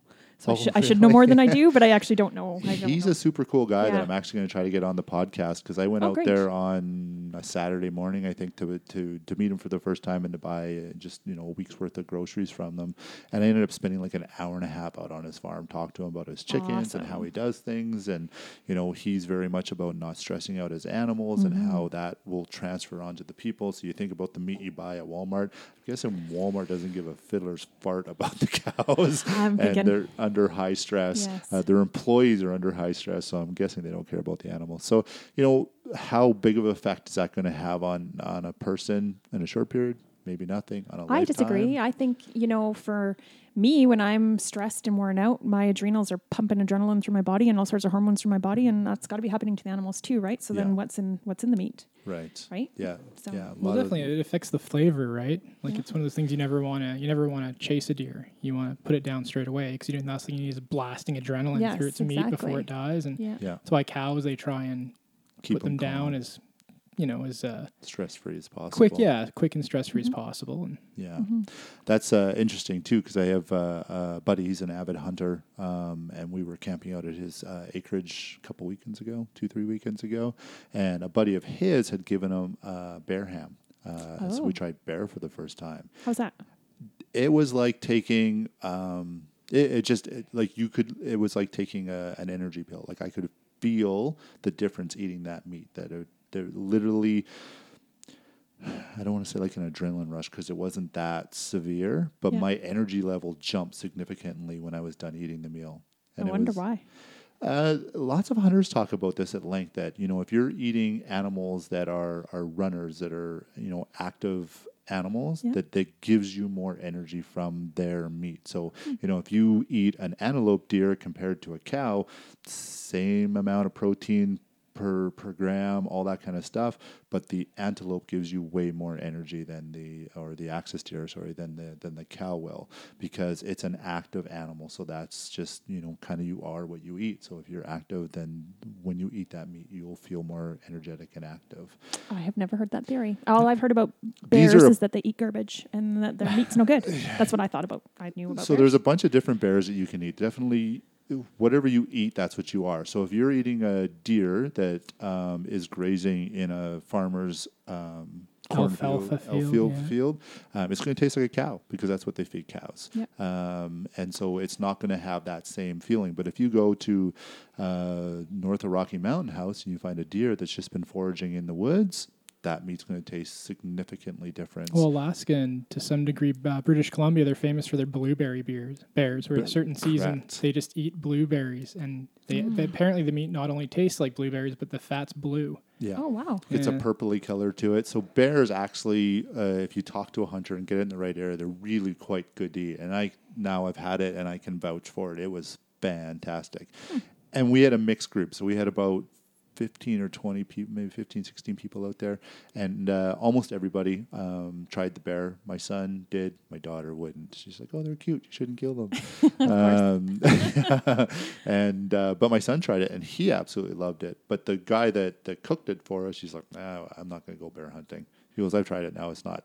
But I literally, when I ate the bear, I'm like, I'm going to get my gun license. I need to hunt bear. Really? It was that good. How much of that is a placebo, do you think? I don't know, because I'm very flavor based. Like, so if I don't love something, I'm not going to eat it for the sake of eating it because it's good for me. If you told my wife that bark is going to make her feel better and thinner, she'd go out there and chew on that tree regardless what it tasted like. I might do that too. Yeah, I'm not that person. If I don't enjoy my food, I'm not eating it. So, and I really, really enjoyed them. But how much, like, it's a bear, right? Yeah. So how much of that is like in your head, I'm eating a bear. Oh, maybe. I've got, to I be listened honest, to all those hunters for all those years, so I just automatically thought, maybe. I had a dinner one time. It was a plate of exotic animals, and everything on there could kill you. Yeah. And I ate it, and afterwards, I was sure that I had superpowers. Like, I felt so much stronger, so much tougher. Yeah. And I don't think it had anything to do with the meat. Maybe. I listen to a lot because I've been thinking about hunting for 2 or 3 years now. So I've been listening to a lot of them, trying to figure out whether I can actually do this or not. I am going to set you up with Adam and Mo. Okay. That is going to be the funniest. We should film that. That should be our first video podcast. Okay. We have a friend of mine, Adam. We think he's a borderline sociopath, and he has a He thinks BFF. that. I don't know him enough. I think that he has a BFF. His buddy is from Iraq, and he is the classic, like, came over from the Middle East, and now he's a full-blown redneck, but just eats chocolate the whole time they go hunting. And I think you'd be the perfect third for their group. Yeah. Yeah. I don't know if I'm on board with that yet. Maybe I got to meet Mo first. They haven't shot each other, so Well, that's good. that's Going hunting with a psychopath and You met him. He's nice. yeah, he's a nice psychopath. He's a really nice guy. Definitely has some issues, as we all do. So you've never done any hunting, wild game? No, I couldn't do it. I can eat. I'm not a vegetarian. I eat meat, but I love animals, and I'm pretty sure I can't be looking one in the eye and kill it.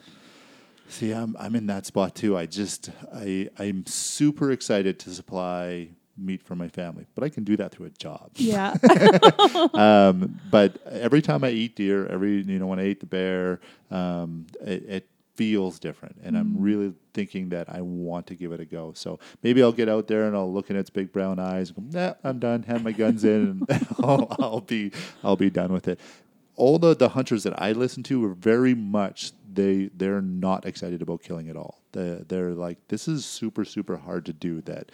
But I do it because of the way it makes me feel, being able to supply for my family, and being in contact with my food. Like they think that's super important. And my wife talks about that at length too, is that, knowing where your vegetables come from, they'll be more beneficial for your body than just eating the vegetables that you don't know anything about, like as opposed, shopping at the Hutterite farm as opposed to Walmart. Right. You go meet the guy that grew it, that watered it, that took care of it, and then picked it and gave it to you. There's value in that. Yes. And maybe it's a placebo effect. I have no idea. It's really unfortunate that we can't just pay hunters to hunt. Right. There's a lot of guys that love hunting, and I'm sure would hunt every day if they could have the opportunity to. And I would be more than happy to pay a premium to have hunted meat over Walmart meat. any other meat. Yeah, Walmart meat especially. But that's just not an option for some reason in how our system works. And I know the conservation side of it is super, super important. So that's what almost killed our populations, was the market hunting, right? When the soldiers came back from, I don't remember what war it is. anyways, came back from the war. They were really, really good at shooting. So they went out and they just hunted and brought all the meat in for everybody. You know, as they're populating the U.S. and growing, that's what they did. And they literally almost wiped out all the animals in the U.S. Right, but that does come back to conservation. If you have a system in place where you're expecting to have a large cull every year, there are processes you can put into place where you will have massive production every year. Yeah. We don't have that, and that's what our conservation is trying to accomplish, is a certain level, right? Right. The problem is once you say we're good to have a booming deer population, you can't really go back from that. Well, and there's consequences to having a mass amount of deers around as well, right? Unless you're farming them. And If we're shooting them all and eating them, right? Yeah. As a food source, but yeah, definitely for sure. There's elk farms too. Yeah. Which know? I'm surprised. How did they do that? Because you're Lazy farmers or lazy hunters lazy. walk into the pen and just shoot Bill the elk. Oh, yeah. So back to what you were saying about your trainer and your health. So you didn't get right into your diet. So you just eating clean, but you gave up on that in the beginning of the summer, right? Well, I gave over the winter. I just, I usually, well, now I am very careful about I don't drink, and I don't usually have processed sugars or any kind of sugar whatsoever in my diet. And over the winter, I was really enjoying cookies a lot. It was sort of like Christmas came and I ate all the Christmas treats and then I never stopped. Yeah. So that sort of did me in. But by last year, up until that point, I'd fasted for 3 days. I was doing keto. I was pretty careful about understanding what I was putting in my body and how it was affecting me. Like I was getting fairly intense in it. And then I sort of just started eating cookies, which was a bad choice. I do not recommend. We talk about my mom is going through health issues, and her biggest health issue is cookies sure, and pop and stuff like that. And the way we explain it to people is that you have these bacteria in your body, and we have an average of 7 pounds. So it's an organ. It's like the size of your brain or bigger than your heart, of these bacteria that have complete control over our body. And so whatever ones you feed are going to take control. So you start eating sugar, and those bacteria don't want to die. They don't want you to stop eating sugar. So they tell your brain, go get sugar, Right. go get sugar. Go get sugar. And I actually know this too. Oh, it's horrible, isn't it? It is. It's bad. Yeah. Mm-hmm. I just went through a bout of that as well, that my sister was here and my mom and my daughter wanted to make treats for everybody. So we had a house full of red velvet cookies, and they're so good. I don't know why they... I'm going to try to cook them with Truvia and see if that's better for you. No? No, I don't think so. When I focus more on food as a fuel, I can let go of the sugar thing and I get over how it's tasting in the moment, and but I struggled all winter with trying to get over that. Oh, this tastes so good in the moment. I don't actually care about the fuel part. Yeah. The problem with those like extreme diets like keto and fasting is you feel that you've earned the right to cheat. And it's like, it's so off the rail. I've done some like long fasts and then completely avoided anything I got from them the first meal I had afterwards. You're like, I haven't eaten for 5 days. Yeah. They kept me, like I was super clean afterwards because I'm like, I did not go through that for nothing. I can't do that. Yeah. That was good. The hard part for me after doing those extreme diets was you kind of forget how to eat normally. That's the hardest part, is when you're done or when you're not in keto and then you're like, I don't actually know how much fat, how much not fat, or do I have to worry about the fat? Is it important right now right? to even think about this? Yes. You create this culture in your brain that you think you have to do, and then I'm second guessing everything I'm eating after, which was That's ridiculous. almost social conditioning in a lot of times, right? Probably. Like you do keto and then you go back to non-keto and you go to a restaurant and you're just like, I don't want French fries. Yeah. They're like, well, sorry, you get a side with it. Well, I don't want one. Well, you're still paying for it. It's like, well, that's not really fair. Totally. Can I just have like a big piece of steak and that'll be good? Yeah, like I want a hamburger. I came for a hamburger, not for fries. So give me a Right. hamburger, no bun. I was just going to say, can I have a lettuce wrapped burger, Yeah. please?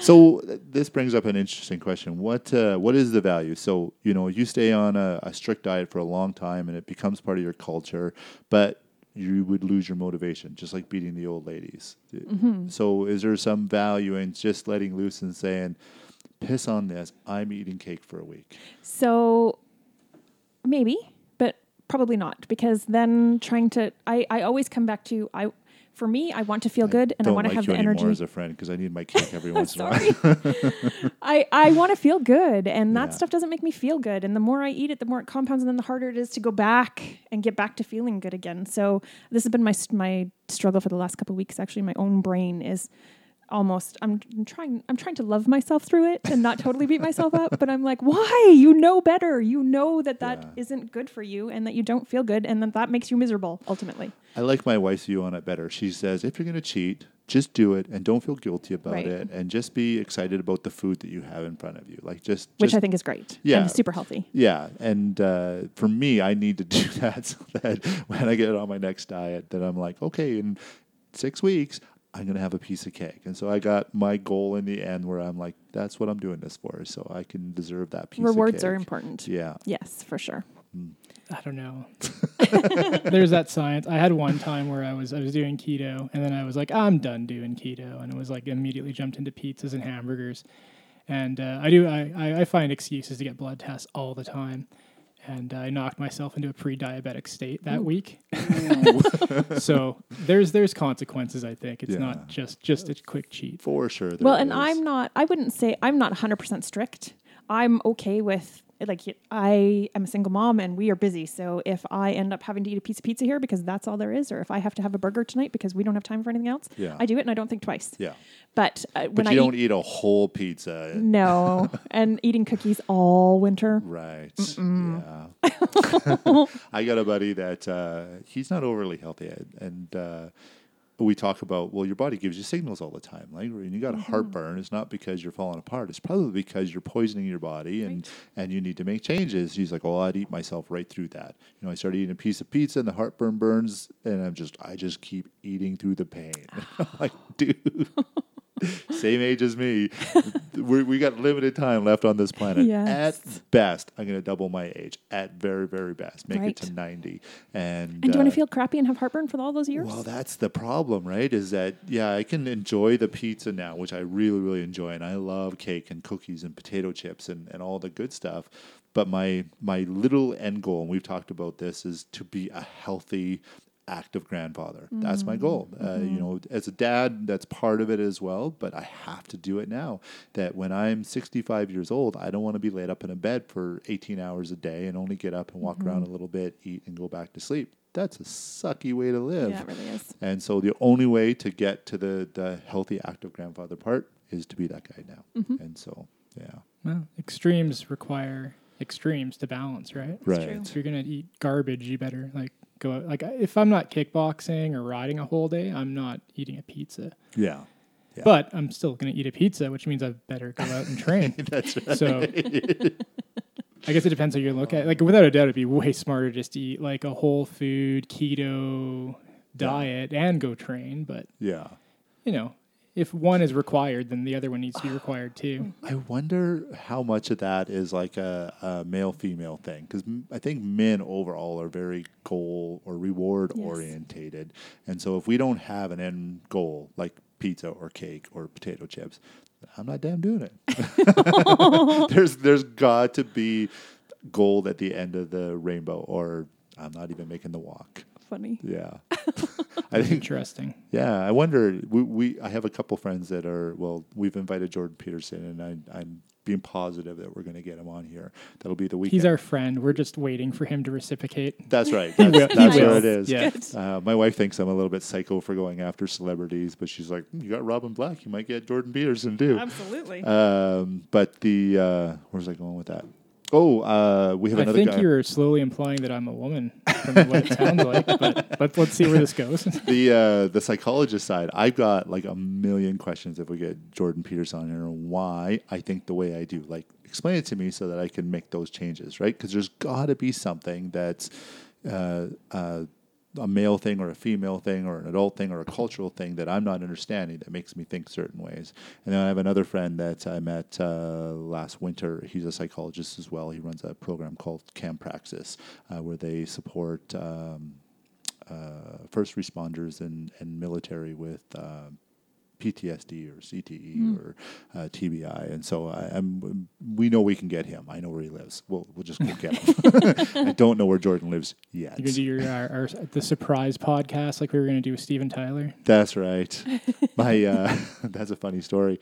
My sister has a boyfriend that owns carnival games, so he's down at Stampede right now. I'm trying to remember the band that he's really, really good friends with. They're playing at the Stampede. Let's make one up. Okay. Blink 182. Yeah, it was Blink 182. So there's UFOs. And so anyways, this band says, we're going to be playing at Stampede, but we're all going down to see Steven Tyler on Wednesday. You got to come. So my sister's boyfriend says, yeah, who's going to take my sister down? They're going to meet Steven Tyler and all that, which none of it ended up happening. But Mark said that, well, why don't you go with your sister and you can just, kind of we'll mic you. Nonchalantly say, hey, would you like to do a podcast sometime to Steven Tyler? And if he says yes, just go click and turn it on and off you go. I got permission, and then we just put it on the air. And then we actually did a podcast. How did you like your Tyler. burger tonight? Sweet. Well, it was nice talking to you. And then we uploaded. We got a podcast with Steven Tyler from Aerosmith. Yeah, tag him in the social media, and now we're super, super famous. Maybe that's a guy thing too, just being super innovative and getting what we want. Maybe. Just making ourselves laugh and no one else. Yeah. Oh, here's that dead spot. That dead oh, spot. jeez, Chad. We get in trouble for this. Yeah, we can't do this. So go ahead. I don't know. I got nothing. I was nothing. hoping you'd fight with yourself some more here. All right. I have a bunch of lists of things that I wanted to talk to you about. And so one of the things you kind of touched on was writing blogs. Mm-hmm. And so what's the importance of, I want to say it's a competition or a challenge that you do something every single day that you wouldn't normally do. What's the benefits of that? For me, I know the way that I operate, and I'm a single mom and I'm busy. There's lots going on in our lives. And if I don't set a time and say, okay, I'm just doing this every day and this is the way that it is, then it'll be like, oh, I'll get to it tomorrow. Okay, I'll get to it. I haven't done the blog yet. Oh, I'm really meant to do the blog. And so for me, the promise that I made coming into it was, I'm going to blog every day. And the promise was not, I'm going to be amazing, or I'm going to write something really profound, or I'm going to have an amazing blog every day. It was just, I'm going to show up and people can count on me to show up, and that's it. And sometimes I'll say something that helps someone, or sometimes I might even say something intelligent, and that's a bonus. Yeah. But the whole point is just that I show up every day. And so that in itself, the discipline of that has, the whole thing has been life-changing for me, honestly. Being able to express myself. My divorce was really, really tough, and I don't think any divorce is easy. I think all of them are tough. And I had sort of started hiding completely from the world and kind of had myself sheltered in safe places and safe spaces. And this was like me speaking up saying, hey, I'm showing up for life again. And that was huge. And the discipline of doing it every day. And then also knowing every day, at the end of the day, when I don't know what else I've done, I have shown up in a space for myself every day and done something. Yeah. And so it's something that I wanted to build, and I'd love to be able to do online classes eventually. And so at least this is me showing up and saying, this is what I'm learning, this is how I exist, and people can find me if they want to. And so every day I at least have that. Yeah. And so that's been huge. The other huge thing about writing is that it makes you take your thoughts full circle. So I love to think. Like I love to just sit and think about things and ask the why questions or try to figure things out and analyze. Oh, I'm so analytical. But when I started writing, I had to actually come full circle with my thoughts. I had to finish what I started. And that changed, I'm sure it changed all of the neural pathways in my brain because I had to actually understand it and figure out why I was thinking what I was thinking almost in order to come full circle and end the blog. And then it also has me stretching every day because I know tomorrow I have to write something. So, and the other really positive thing was I'm not a person who I'm not going to write something depressing. I'm not going to go on there and rant about something. I am not going to air all my dirty laundry. So when life is up and down all the time, right? So when I'm in a down spot, I still have to find something positive and really get in that space to be able to write about it. And so that has kept me living life at a higher level because I can't fall in the ditch anymore. I can't, because then I can't write. Yeah. So it just goes on and on, the list of benefits. It's almost like an emotional weightlifting. Absolutely. Yeah. You're not doing a physical act for the goal of accomplishing. You're lifting weights because it makes you stronger. Yes, exactly.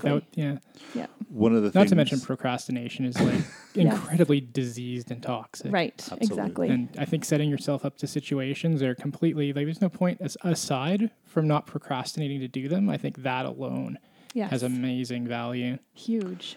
Jordan Peterson talks about the benefits. So depending on where you are in your life, certain things are more challenging. So for you, writing a blog was probably pretty challenging, especially to do it every day and to be positive. You set all these rules on yourself. For some people, it's about just making your bed. Like one little positive step towards being a better person or doing things better than you did the day before.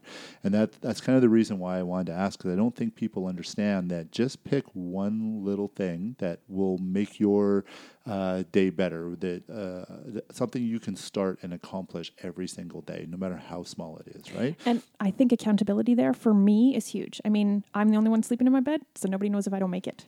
But if I don't show up for my blog, like this morning, I wrote it late and I got 4 texts. Seriously. Are you okay? Are you alive? Totally. Yeah. And so the accountability and having people waiting for you, that's another huge thing to maintaining the discipline. For me, that's a huge, huge factor. So what happens when it becomes easy? Writing the blog? Yeah. Then I think I have to do something that scares myself or write about something that scares myself. Okay. And then pretty soon Make it hard. Yes. Yeah. Yeah.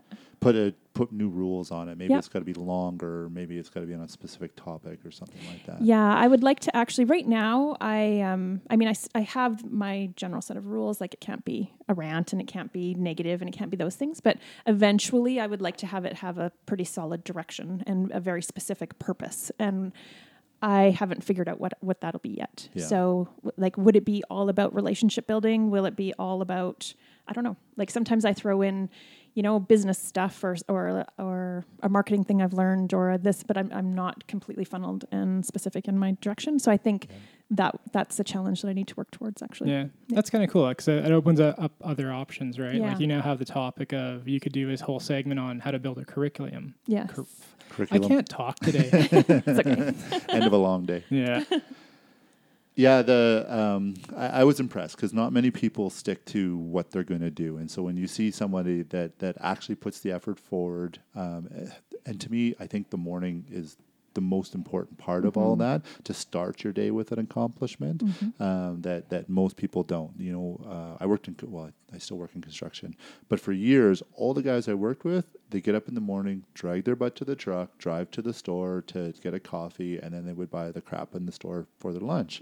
And just getting up and making a sandwich, you can make the same crap that they make in the stores, but just making it myself made a world of difference. Where now, if I sleep in or my morning changes, I get a phone call. Oh, you got to leave right now. I'm like, nope, I got to do this because that's the one accomplishment that I said I was going to do every single day. And I don't think it matters how small it is. You got a daughter that you got to get ready every morning, and there's things that you have to accomplish each morning. I right? try not to hit anybody before she gets to school. Right? Don't we all? Yeah. I I can show you my police record. I've been successful so far. Yeah, it's definitely a challenge. So That's an interesting point, though. Like taking care of your kids. Is that really a challenge, though? I think it is. I think just because some people aren't willing to do it, it seems like it's a challenge to do it. But I think for a lot of people, it's a responsibility. So I don't feel I have a choice in doing that. Yeah. And I think that's probably how a lot of people feel, even though there's a lot of people that do feel they have a choice in that. Well, lots of people take that choice too, right? Is they For don't sure. take care of their kids well at all. Yeah. So yeah, I think it is important that when you get up, like I keep going to Peterson today, but he says do what's right for you, but also for your family. That decision in the morning to give them $5 or to make their lunch is a huge decision. That it's important that you make the right one every single day. Yeah, for sure. Yeah. But once again, though, is that a decision if it's something that you feel you need to do? Yeah, I don't know how to answer that. Yeah, I'm not sure either. It's a good question. I know there's a huge difference between me making the choice to write the blog for myself and me getting my kids up and ready for school. That's sure. two totally different animals. So how much of writing the blog is for you, and how much of it is it for the people that are reading? That is such a good question because I waffle back and forth on that one all the time. So when I first started doing it, it was purely selfish. Yeah. And then I wanted to do it for everybody else. But then I became a little bit almost preacherish when I was trying to do it for everybody else because it was coming from a different... You need to, and you got to start, and you talk about that Yes, kind and of... I hate that. It was not nice. It wasn't a good space to be in. So then I actually was listening to Seth Godin, and he was talking about... I can never remember who it was, but he had somebody writing in his attic, writing a really famous movie. And I wish I could tell you who it was because that's impressive when I tell you who it is, but I can never remember. Anyways, but he wasn't writing it for the money. He wasn't writing it for anybody else. He was just writing it for his own creative expression and his own creative outlet. And of course, now it's a famous movie that you would know if I could remember.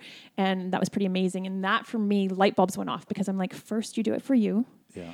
And then when you're doing something for you that is coming from the right space and that creative space where that's where the magic lies and that's what other people connect to.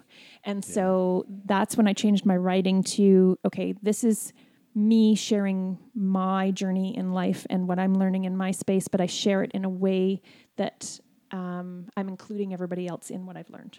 Yeah. If that makes sense. So I do it for me first, but I'm also now doing it for everybody else. There was also, my son moved in with my ex-husband for when he was 14, and our relationship became very strained. And part of me writing thought, if something happens to me and I don't get this time with him, he's not going to know, he's only going to know me through his dad's eyes, and his dad doesn't like me very much right now. Yeah.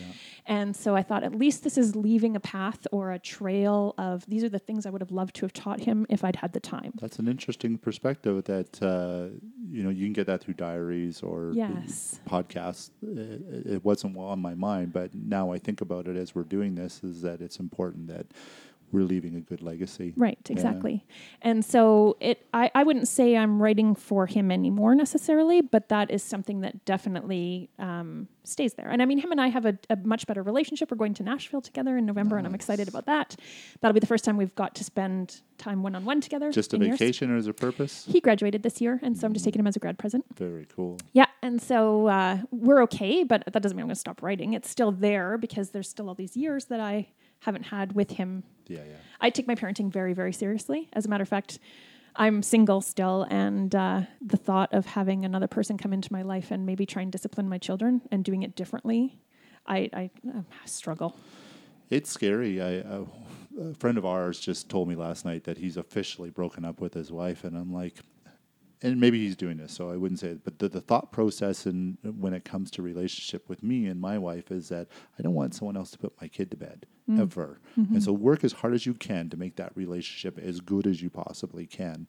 And that doesn't always work. It has to be both people doing it. If one person's not and the other one is, it's not going to work. Right. But that's always on my mind when I'm making decisions. Like, you have to do this well. Like, yes. don't. And it's not that I feel like I'm going to be punished, but that's it's just.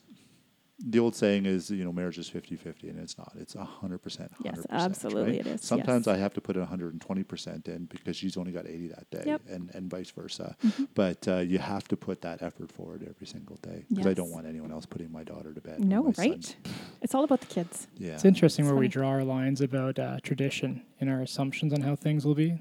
Yeah. Like I've found that lately, if you're parenting and you're single and you have a relationship with somebody else, you can form that however you want. And most people want to have that. This is my kid. This is how I'm raising it. This is my kid. This is how I'm raising it. We're a family together, but that's not your kid. That's my kid. Yeah. And we're all a family. But in the same way that I don't tell your partner what to do, you're not telling my kid what to do. And that's a perfectly fine family to have, just as much as is completely integrate as a traditional family would be. So it's kind of funny how there's when it comes to our diet, when it comes to our social, it comes to our activities, our perspectives, we're very willing to change our perspective on that. But in the case of family, we tend to fall back into what we think is traditional. And whether that's a matter of what's expected of us or what we just expect of ourselves is something that we don't always stop to consider. Well, and I think too that what I was thinking about that whole time you were talking is there's no rules for relationships, right? That Right. you could get married and just tell that person that you don't get to talk to my kids. That like this is the rule. If there's something wrong, you come talk to me and I'll talk to them, which may or may not put strain on a relationship. When I was younger, I dated single moms and I'm like, I'm not going to talk to them. Like I'm not going to discipline. I talked to them. I hung out Right. with the kids and whatever. But I didn't want to be that guy that came in and like, stop doing that. And you got to eat your beans. And I had no desire to do that to somebody else's kid, but I do it to my kid all the time. Right? And so we talk about this too. Mark's a single dad as well. He's raising a daughter, and I do not envy that in my life. Like it's hard enough to date when you're young, and then to find a relationship when you're older is difficult as well. I know I'm going to put a bummer on you guys. So Your guys' awesome. life sucks. No. You can't do anything anymore. But that's It's okay 'cause we know the perspective, truth. though, right? Like when you get to raise your kid 100% the way that you want to, Oh, it's the best. Yeah, you don't have to like agree on like what's a good bedtime or Right. Yeah. whether they should swear or not. It's I don't know. Should you swear or not? Let me figure this out, and I'll let you know. And that's the end. Yeah, you definitely have that. That's a perfect example because most things, me and my wife get along really well. And if I say it, she just follows along. If she says it, I follow along. And then when it comes to something like swearing, she's like, they can't swear. Why can't they swear? It's just a word. What's the difference between fucking fudge? There really is not a big difference in those words other than how you perceive what they mean and or how people perceive you when you say it. And so if my kids want to swear, well, it's all good. I don't have a problem with it at all. I'm not going to ground them or take something away because they swore. Where my wife, I think she might beat them to death. And then there's a third factor of that of how they perceive the difference between the two of you, because you've got dad, you've got mom, and then you've got their perceptive of the Right. two of you. I'm the cool parent because I allow them to swear, and my wife is a tyrant. Well, if they're mad at their mom yeah, and they know they can get away with swearing because that's what dad says, yeah, then that's a reason you got to think about. yeah, Whereas in my household, it's you can swear if you want. Just be aware people are going to judge you based on that. yeah, yeah. So you're not going to piss me off either way. Yeah, and we've had that discussion too, where there's a respect level, right? Like I don't swear in a certain company because they just don't appreciate it, or they don't understand it, don't think it's funny, or they're very very opposed to it. Well, I'm not there to create waves, but in other company, I'm fine. Just You are there to create waves. I am there to create waves. So yeah, it's I'm not crapping on being single, but it makes me work hard. I think you're jealous. It makes me work hard at my relationship to make sure that I'm not in that position. But I also have a wife that works hard at it too, so we don't have that issue. That's a beautiful thing. It is, Yeah. and as much as being single was fun and all that, I'm not pooping on it at all. But I prefer having a wife. I actually said if my wife was to suddenly die, I just order another one. I'd phone Russia or China. I said, hey, do you have one that's like 5'9" and likes to do this? Please send her over. 'Cause that would be much easier than me having to date again.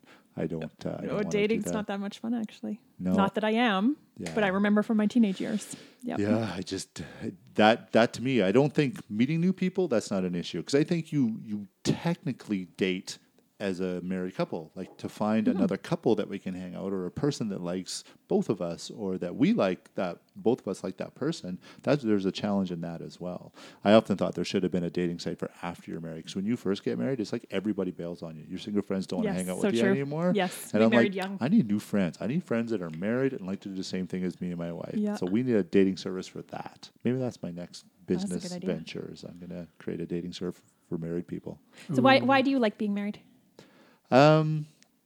There's a comfort in knowing that I don't have to be 100% on all the time. So like I was saying that it's 100, but there's days that I'm at 75 or 80 and my wife steps up.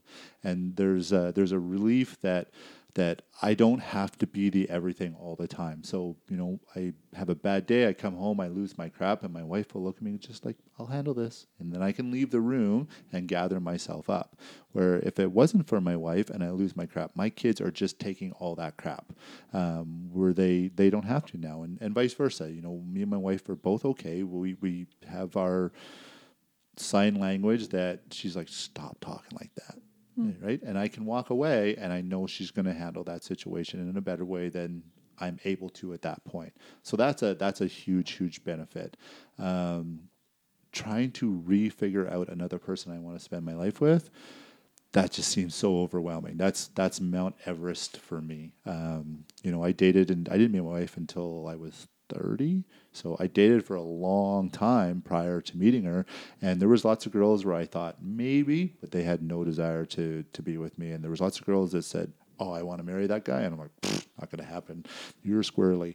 And I just don't want to go down that path again. And finding the person that I can do life with without it being miserable is I don't know. It's rewarding. I feel like I've won the gold. That it's there in my hands. So yeah, I just I said I'm sort of joking when I said order a new wife because I think I've got the part of marriage figured out that makes sense. Like how much give you have to give and how much you have to take to make it work. That I probably could do it again. I just don't want to do the dating part again. Got it. Yeah. I'm at a point where I'm like, I don't get it. Like I loved being married. Don't get me wrong. I loved the idea of marriage. I loved being married. I loved having my family. But now that I get to do life sort of on my terms all the time, I'm like, I don't actually know why we all get married. That's where Mark's head too. Yeah. I would never poo-poo on what anyone's doing because, it's like saying you have to be keto. Well, maybe that will kill them. We're not all the same on a relationship level, I think, is what it comes down to. Yeah. And we just have the assumption that even though we're not all the same, we should all do the same thing. Yeah. I love being a chaos bomb. Yeah. Like it's great when I go to bed and I have no idea what tomorrow is going to be. Like I'm fortunate I have a job that works like that where I could wake up and get a phone call and be like, yeah, you got to go to Saskatchewan now. Yeah. Go. And then I get home and hop on my mountain bike and ride around until it's dark and then whatever, go to someone's house and punch them with boxing gloves on for the rest of the night. Like that, I don't know. Maybe that's my day. Maybe that's not.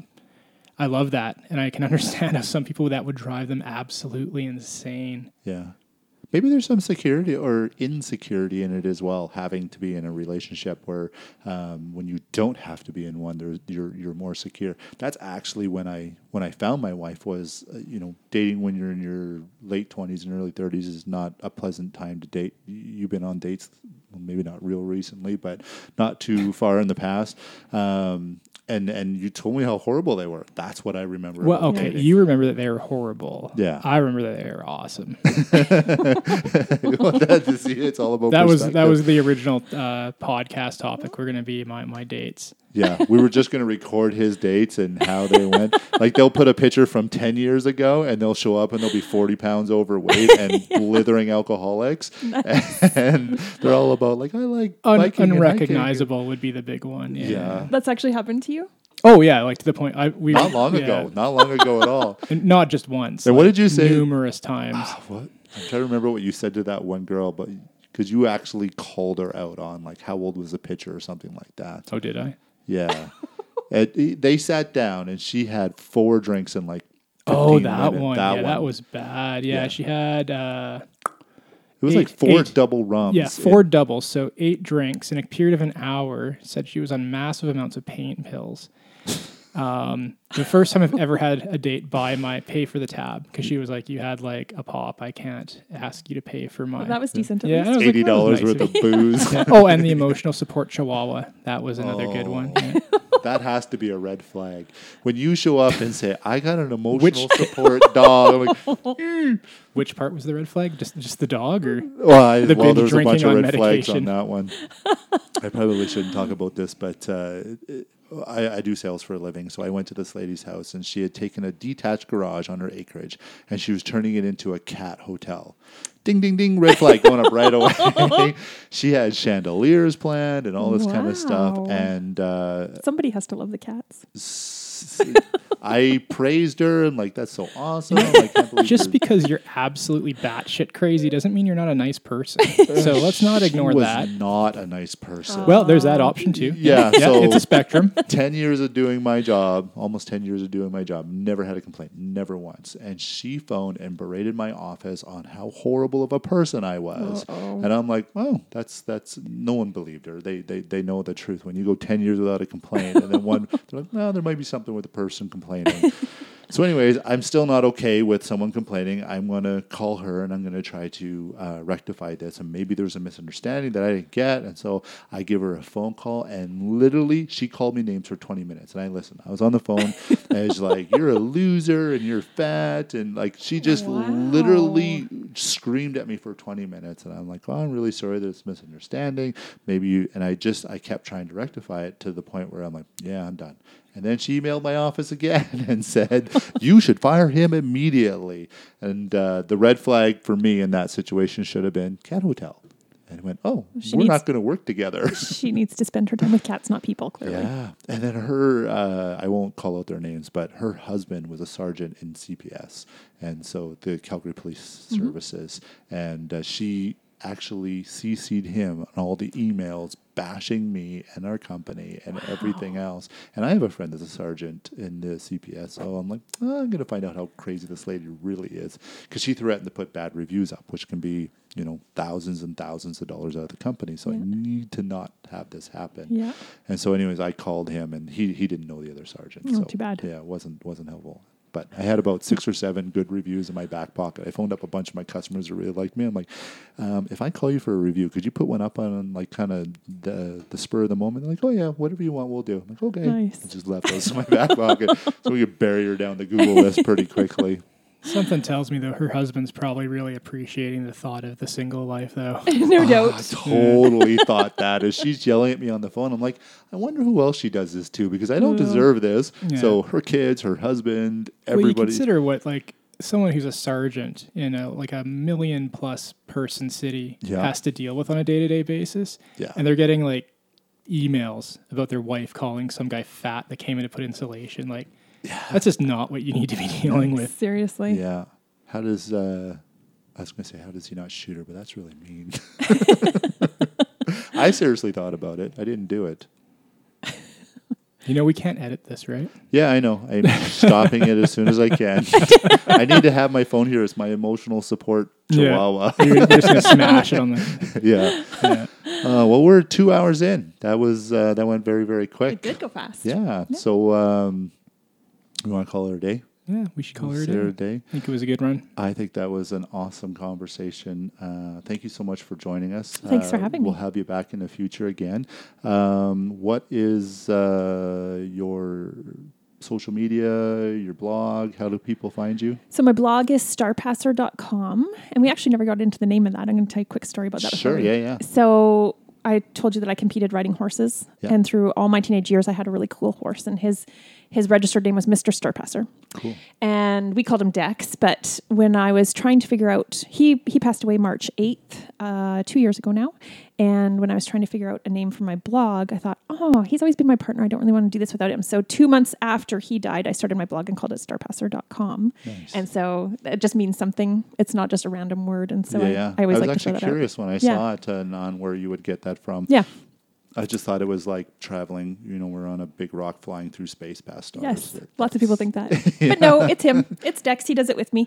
Cool. So my blog is starpasser.com, and my I upload all of my blogs to a Facebook page, which is Starpasser Blog on Facebook. That's where I get it. That's where you get it, yeah. Awesome. So, I actually thought you were a priest when Chad told me initially. A priest? Star pastor, yeah. Oh, Star pastor. Pastor. I've had a few people actually think that. It's the Invisalign. I can't speak properly. Well, I'm not a priest. Thank you again for joining us. Yes, we'll have you back again in the future. That'd be great. And this is I Want to Know with Chad and Mark. And now we know. Now we know. Yeah, we do. There you go. You can stop it now.